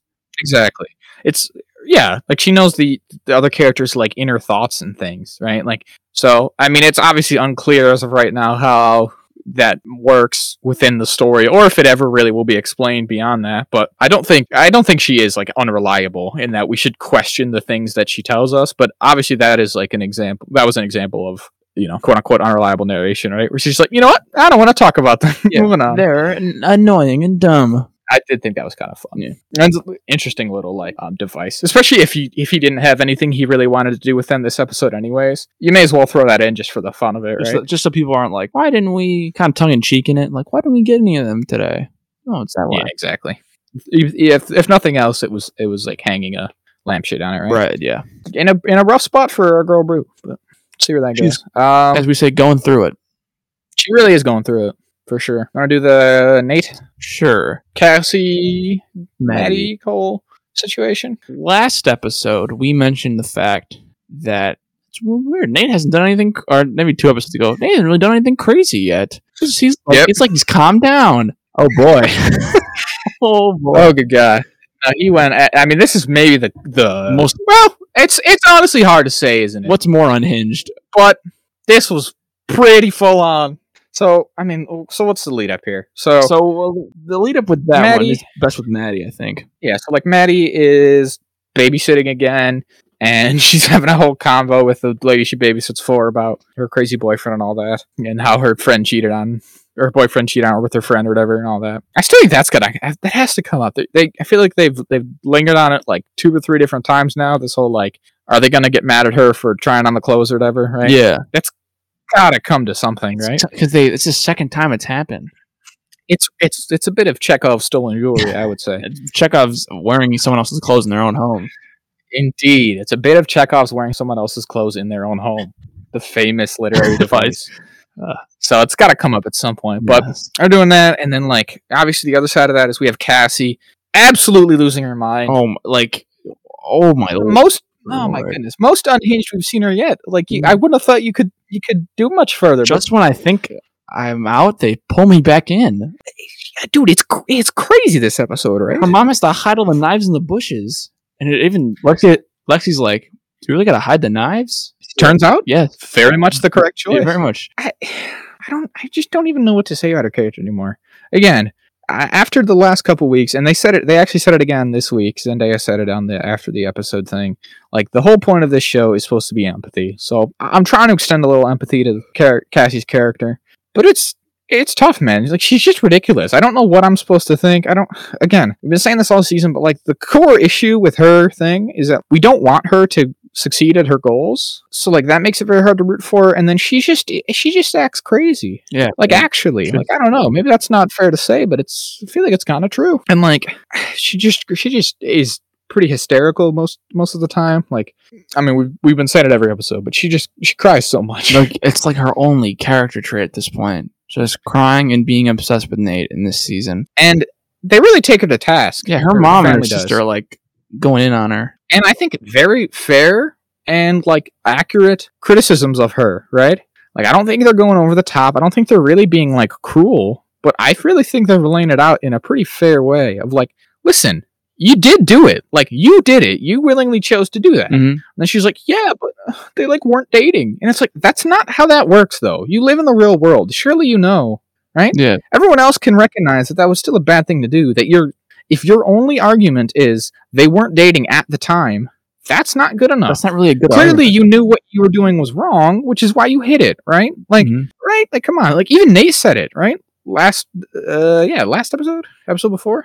Episode before. I think episode before. When she was like, you guys weren't dating. And he's like, that's a comfort to nobody but you. Yeah, like, exactly. Because, like, it's not like when you stop dating someone, your, like, ties to them disappear and you forget ever meeting them. Yeah. It's still like even if you don't like them and there's not like feelings linger that you have to like move on from. If you show up with someone else's past significant other, especially so recent, it's like, well, what are you doing? Yeah, it's just like selfish and not. As I've said before, just pick anyone else. Any person. Just date someone that isn't your best friend's ex-boyfriend. Yeah, anybody. Well, that's still her friend's ex-boyfriend, actually. So that actually, yeah.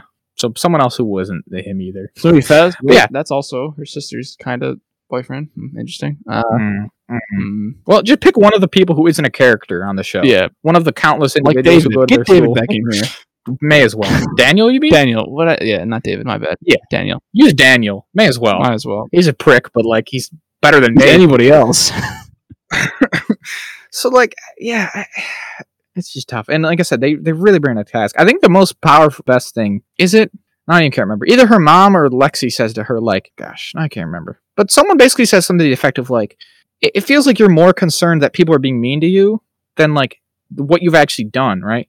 You're more worried. She's more hung up on like these specifics of like, well, I didn't do it. And it's like, no. Here's the thing. The people around you are upset by what you've done. You can't just argue the specific, like, well, they weren't actually dating, so it doesn't count. It's like, no. They still are upset, right? Like Maddie is still upset by it. And again, clearly she knew that they would be upset by it, which is why she hid it, right? Right, she didn't tell anybody. So like this argument of semantics here is not effective. And it's right? Like, and it's really painting Cassie in a pretty bad light. And especially when Lexi flips her own logic back on her when she's like, "Did you write out Fezco?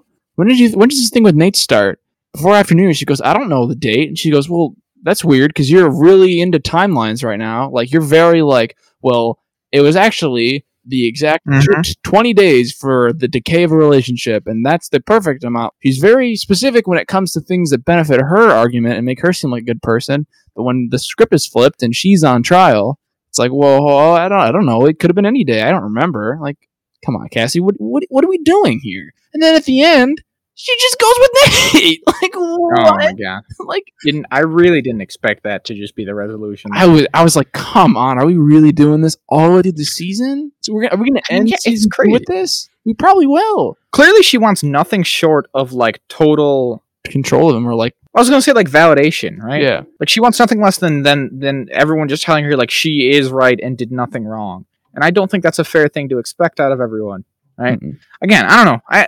And to be honest, I feel like I can kind of empathize with this. Because I feel like I'm the type of person who would get hung up on like well, I specifically did this. Like, technically I did this, so there's really nothing to be upset about. But again, you gotta realize that's not how like the real world works. That's not how interpersonal relationships really shake out these days. As much as a neurotic weirdo like me might wish otherwise, you can't just be like, well, technically. Like, no. Ultimately, interpersonal relationships are all about, like, what the other people feel. You can't just be like, well, I intended this. Intentions only go so far. Yeah. And again, the road to hell is paved in good intentions. Exactly. With this, Cassie knew. She's really just being dishonest. Because, again, she did know that what she was doing was bad, which is why she was so secretive about it. Right? And again, she clearly just wants everyone to tell her that she didn't do anything wrong, and that's why she'd go with Nate, because he's like, yeah, I still like you, baby. And so she just abandons her family and is like, I'm gonna go live with my high school boyfriend. That's a normal thing to do. Right. Just a very normal, well-adjusted thing to do. It's no good. She really has not been a good friend. She's not doing anything. Like, it's tough, man. It's really tough. And again, she's just lying to everybody, like in that conversation, right? She did just flat out lie to Lexi because she obviously knows. She totally knows, right? Yeah. There's no way she forgot that it was New Year's. And I like the one where this is maybe the best line is Lexi hits her with the like, why are you supposedly in love with this guy who made fun of you like your whole life? Who was mean to you? She's like, what are you talking about? What do you mean she was mean to me? Nah, she didn't say anything. She just is like dumbstruck. Like it seems like she's actually like speechless for the first time. She doesn't have some witty argument of like, well, but technically he was like, no. She's just like, oh shit. Clearly doesn't work well enough because she does have both in the end. But like, yeah, that's what we've been saying all along, right? I guess it came up right before as well.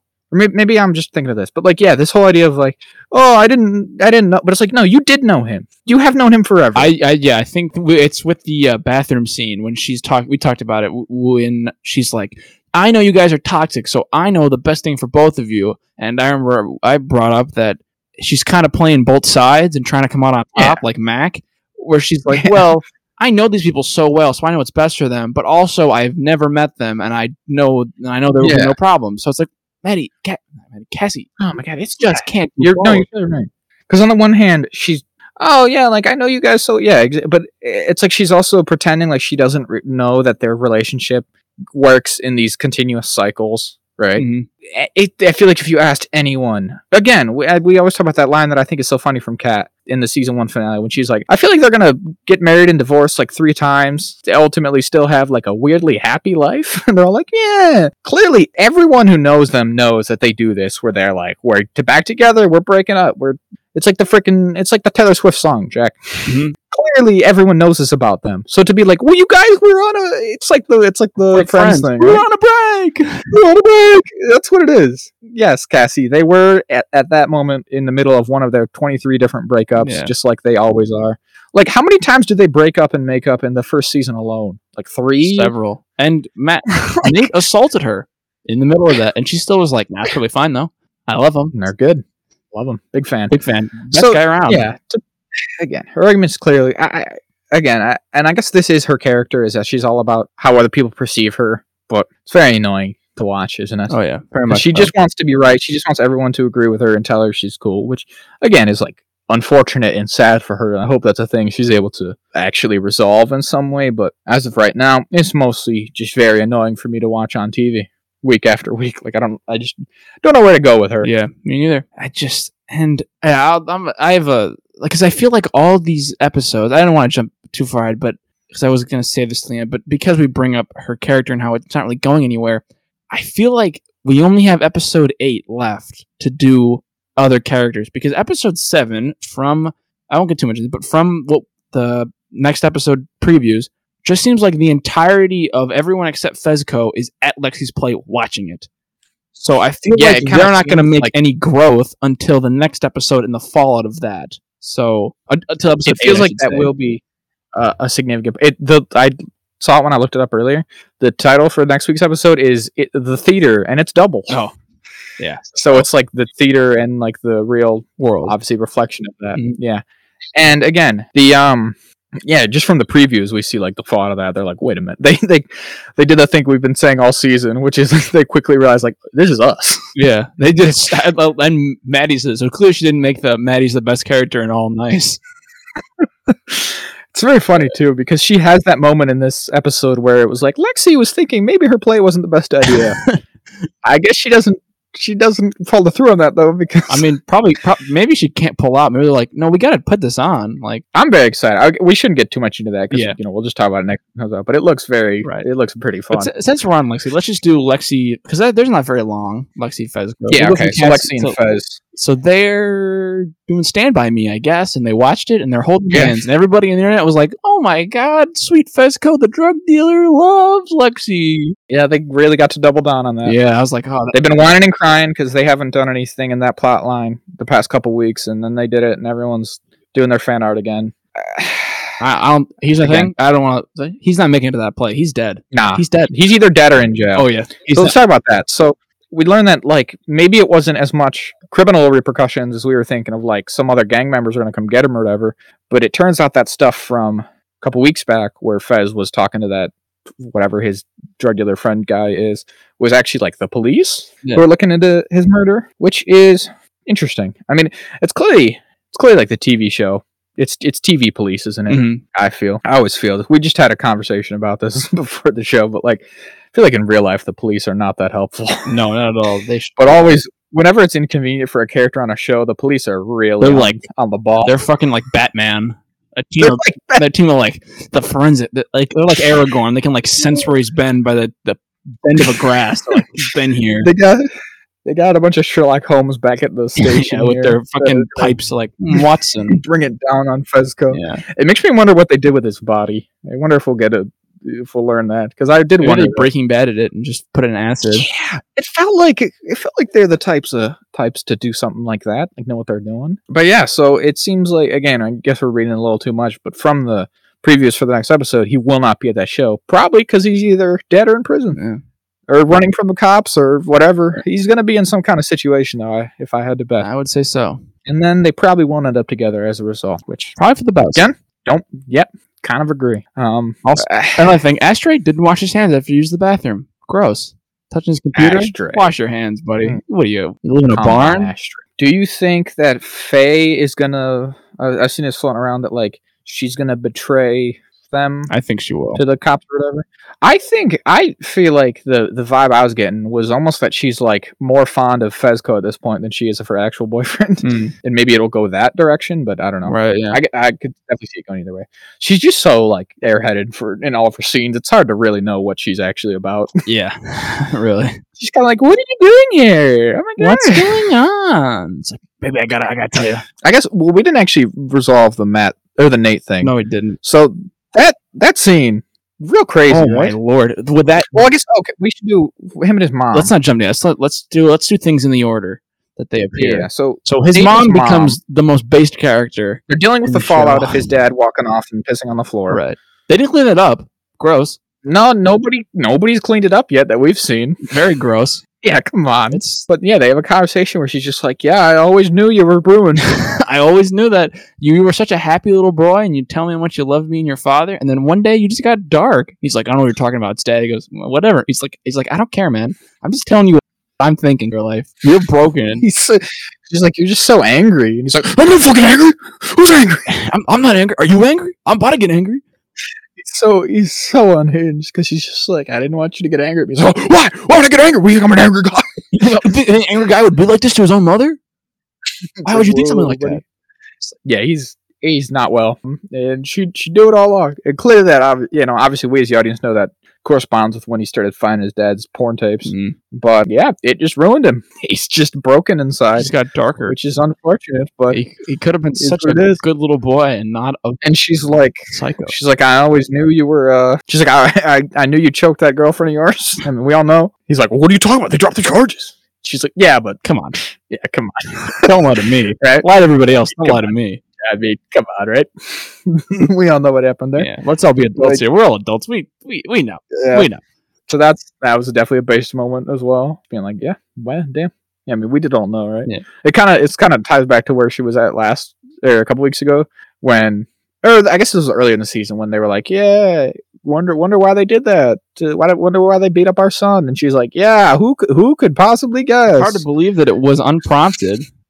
I bet there was a provocation probably. And his dad was like, what are you talking about? What do you mean? She's like, never mind. Never mind. Just watch TV. Ooh. Clearly, she's a realist enough to be like, yeah, no, he's not well, and we messed up somewhere, but too late now. Too late now. So that was a good convo. And then he clearly takes all that to heart and decides to go be the most unhinged man you've ever seen. Oh yeah, that scene when Maddie comes home and he's sitting in the mirror. I was watching it. I was like, I don't know where to look. I don't want to watch Maddie change, but I don't want to watch Nate just sit there with a gun in his hand. They're pointing a gun at her. I was like, it was so awkward too. I was like, that doesn't even make sense as the way you would do that. Feels like it felt like he was almost sitting there being like, well, gosh, I gotta commit to this now. It feels weird to just sit. She didn't notice me, but I just wait. Just wait.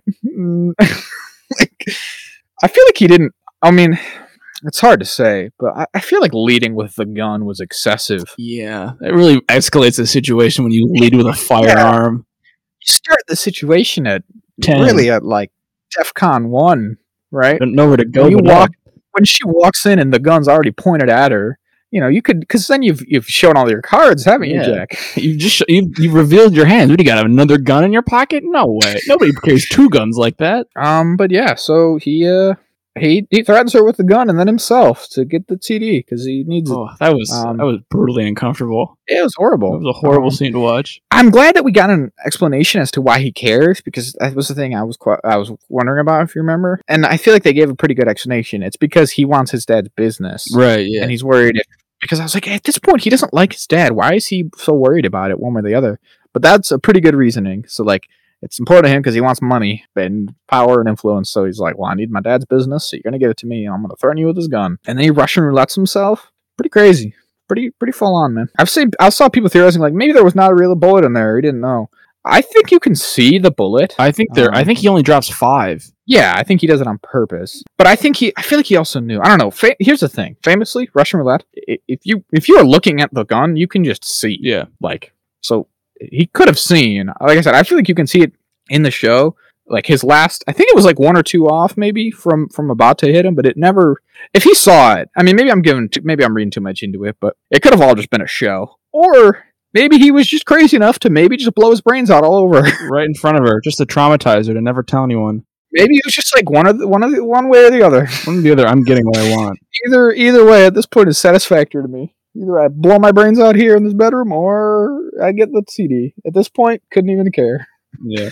It's not even a problem to me. And then he tries to babe, it was just a prank at the end. LOL, just a prank, bro. What? Stop crying, lunacy, Maddie. Right? It was just a prank, bro. I mean, that's insane. That's unhinged. I can't even believe it. I mean, good God, right? Being like, what did you talk?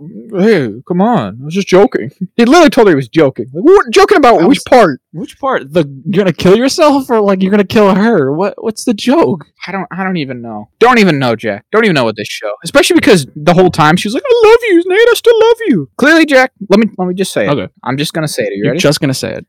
If this show has told us anything, it's that nice guys always finish last. Because in the same episode that our beautiful boy Ethan got broken up with, gaslit into infinity.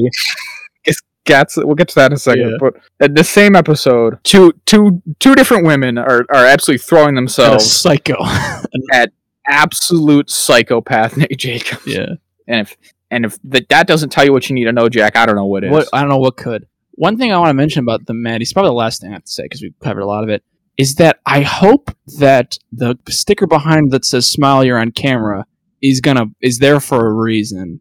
Because when I saw it, I went, okay. First thought was like, oh, she's recording in her room. There's a camera somewhere that's going to record him being insane, and maybe that'll play a role.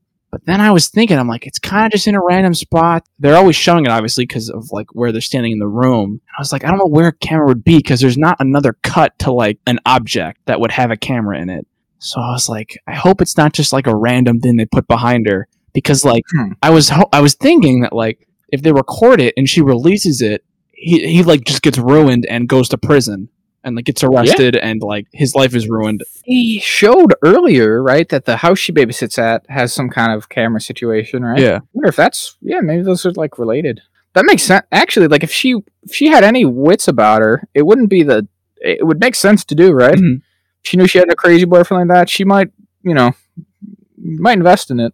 It would make sense. So definitely, I'd be like, wow, good on you, Maddie. That was well thought out if she did. But yeah, maybe you're right. Maybe Nate'll finally get comeuppance. Because at this point, he's riding pretty high as of the end of this episode. Yeah, like he's kind of unstoppable. So okay, let's finish him up there where he then takes the CD to Rue. Or not Rue, sorry, Jules. I always do that. Or the disc, whatever. And I feel like that scene pretty much confirms what I think I said this, right? We talked about this after his like knockout episode and everything. Mm. That clearly he's still in love with Jules, and I guess it seems like that was more genuine than we were led to believe in season 1. Yeah, and he's clearly trying to get back in like her good graces, which is also unfortunate. Yeah, as we don't want her to get ensnared as well into his insanity. And yeah, I don't know. That's a rough scene. It's very strange because I feel like it's one of the. I mean, it's hard to know with him, right? I guess you really can never know when he's being real and not. Yeah. But it does kind of feel like he was being more genuine in that scene than we like ever see him being normally. Mm-hmm. Like maybe he actually meant it. It almost seemed like he was actually a little like nervous for once. Yeah, he was unsure. Maybe, he was like, "Oh well, I don't know, whatever." Oh gosh, yeah. So that was. Hopefully that doesn't go anywhere. I hope. I hope to God. I hope that Jules is like, oh, maybe he's not so bad. maybe he's the guy for me. Because they both have that moment, like, everything I told you was true. I mentioned all. I did love you. And then, mentioned all. Like, no, Jules. Hey, stop that! Don't do that, Jules. Please save yourself. What if we didn't? Let's not even say we did. Let's just not do it. Let's take no accountability. And then he just calls up Cassie and is like, hey, come stay at my house. And she's like, yes, okay. And then that's where her mom watches her leave, which is kind of sad. And she literally says out loud, I ruined my whole life for you. It's like, yeah, honestly. Honestly, yeah. That's damn near. That's on you.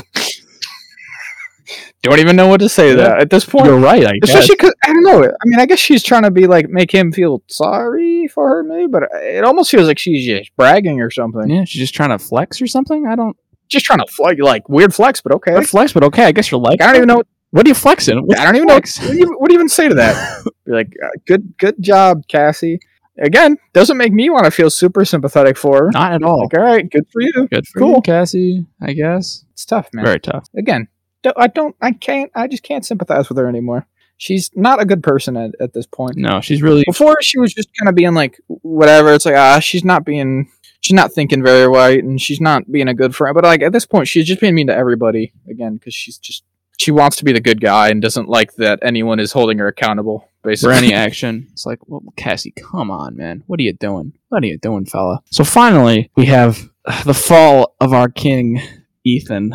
It really makes you hate Kat, honestly. Oh, it was a terrible showing by Kat. Yeah, what the fuck was that, Kat? She's talking to Maddie on the phone, and Ethan's just sitting there. Also, that restaurant, they're like, we don't like phones. It's like, what are you talking about? What do you mean, no phones? That's fair. That was weird. I don't know what that was about. Like, is it an improv line you kept in, Sam Levin? Like, what? We prefer that people not be on their phones in our restaurant. Just like generally, what are you talking about? What year is it? Come on. What do you? Yeah, right. You're gonna turn me away? Yeah. That was crazy though. Like just to start off that scene with, right? Because obviously the dialogue there suggests that she asked him to come, and again she made it out like it was a big emergency or whatever. And he comes running, right? And then when he arrives, she's on the phone, and she doesn't even stop to like, say hi, greet him, or like, do whatever, do their customary kiss or whatever. She literally just keeps talking to Maddie so that he has to like 5 minutes later be like, oh, hi, by the way, I'm here. Yeah, it's how I always greet you. If that doesn't tell you all you need to know about the rest, I don't know. The rest of this I don't know what will. Scene will. And then she's got a brain disease. She breaks up with him in basically the worst way you've ever seen. Yeah, like watching a car accident. It really was.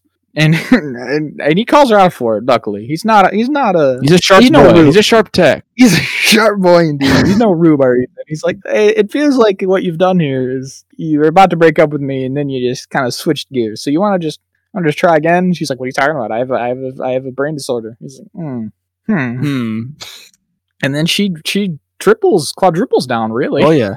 She's like, you're invalidating my experience. Maybe we shouldn't see each other anymore. And he's like, so you do want to break up? She's like, well, it sounds like you're trying to break up with me. Is that what this all was? He's like, you know what? Actually, you're right. Yep, I think we should break up. And she's like, oh my gosh, I knew it. I didn't see that coming. He's like, yeah, me neither. And then he leaves. And then the minute he walks away, she's like, why did I do that? I'm like, Kat, you instantly regretted it. Why? Clearly, at least I am glad they gave her that. At least they at least give her a second of self-reflection and regret, because otherwise that would have been a real rough showing. But even she was like, oh, I really played that poorly. Yeah, didn't play the field ball on that one. I mean, it's tough because clearly it's an awkward situation. It's a hard thing to do. I get it. I do. But like he says, the bare minimum you can give is just a little bit of respect, to be honest, of what's going on, right? Just tell him what's up. None of the smoke and mirrors. Yeah. But yeah, it came true, didn't it? Like he said, he was going to make sure he got hurt, and clearly he did. He was upset by that, and she's just riding high. Hey, maybe it'll fuel his acting performance. He'll get a Tony for it. He'll put out the performance of his life. Yeah. What I'm saying, Jack, is just clearly this is a textbook example of he's broke, she's up. You know. Not what I thought you were going to say. I thought you were going to say classic example of girl bossing too close to the sun. Oh, she's absolutely girl bossed and gaslit and gatekept as much as any one man could stand. Yeah. I mean, it's no wonder he walked out. It's just, See, though, Jack, luckily for our boy Ethan, every new beginning is another beginning's end. So this is just no. It's Plato? No. Is that Plato? Is it Homer? Every new beginning is another beginning's end. It's from I Know Who I Want to Take Me Home. Isn't that Homer? Isn't that in the Iliad? Pentatonics, I think. Sounds close enough. Isn't it? Is that who sings that song? No, I don't know. You've diverted me here. Yeah, sorry. Cat, Gaslight, Gatekeep, Girl Boss. Oh yeah, he's what I'm saying, Jack. Semisonic is the name of the band. Closing Time. You know Closing Time. Oh, is that from Closing Time? That's him. All right. What I'm saying, Jack, is this is a new beginning for Ethan. Yeah. He'll become he'll become an actor, superstar. He'll date Bobby, and they'll have a happy relationship together off screen. That'd be nice, wouldn't it? Wouldn't it just be nice? They were just like, hey, we're not in the show anymore because we don't have a dramatic enough life. Actually goodbye. Just normal. Maybe episode 7 will be Ethan. I don't know. He seems to be putting out quite the performance from what we've seen, the glimpses of it. He's really giving it his all. Yeah. So and you know what? She didn't even care about that either, did she? She didn't support him in his endeavors. And now when he makes it big in Hollywood, she won't be able to reap the benefits, will she? No, not at all. She'll be left on the curb. That's right. So yeah, Jack. Let me consult my notes here, but I think we covered it pretty good, right? I think so. I think we really hit all the major points and such. Again, we say it every week, but unfortunately, my takeaway almost every week is that Cassie's just ridiculous. Every time she's just more ridiculous than the last time. And again, nothing that anyone said to her this week clearly got through to her, which is tough. Because I feel like her mom was being pretty patient for the most part, but still being like, hey, listen, nah, this is just how it is. I'm not trying to be mean, but no. You gotta understand why people would be upset by this. Just because technically speaking, this and that. Mom, I'm trying to tell you. They weren't boyfriend and girlfriend. I don't know about that. It doesn't quite work. Yeah, that's most of it. We've got Ali and her apology, and I just have written Nate full-on psycho moment. Oh, he loves full-on psycho moments. I have Lexi. She said, "Play is a bad idea, but going ahead anyways." Yeah, I mean, hey, I gotta commit. I think that's better commitment because regrets it, but she's got better follow through than most of the people on this show. You got to give her that. Oh yeah. I've written here Lexi drags Cassie. She did drag her ass. So. She got her ass. Good. Yeah, I think that's about it. All right, so probably. You know what, Jack? I'd say finish it up. Wrap it up. Well, I think we're gonna wrap it up right about here. As always, thank you so much for listening. You can find us on Twitter at AcatechJazz, that's AcatechJAZ, and at Gmail, AcatechJazz@gmail.com. Email us anything, corrections, suggestions, comments, concerns, and tell all your friends about the show. Get them listening, get them invested, get them excited. You can find our show on Spotify, Apple Podcasts, Google Podcasts, Amazon/Audible, and Podbean, and Amazon TuneIn, and a 7th one that I can never remember. Our logo is done by friend of the show, Jeffrey Gonzalez. You can find him at inkocean.jpg or at Redbubble to buy some of his art on merch. And our intro was done by a friend of the show, Artist Celery Salt. Album in June. You'll hear about it in June. And as always, we wrote it, we produced it, we built all the sets. Say goodnight to the people, Zach. Good night. And Godspeed.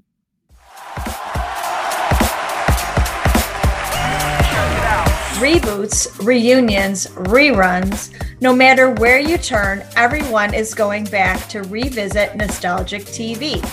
Join us on a journey back in the day as we look at your favorite Black 90s sitcoms like Fresh Prince of Bel-Air, A Different World, Living Single, and Moesha. We break down a new sitcom and episode per week, discuss why the show was relevant at the time and still holds up today, discuss its impact, and laugh at how different things were back in the day or how they stayed the same. Check out Back in the Day with Tanya and Cheryl now on your favorite podcast app and come on a 90s Black sitcom journey with us.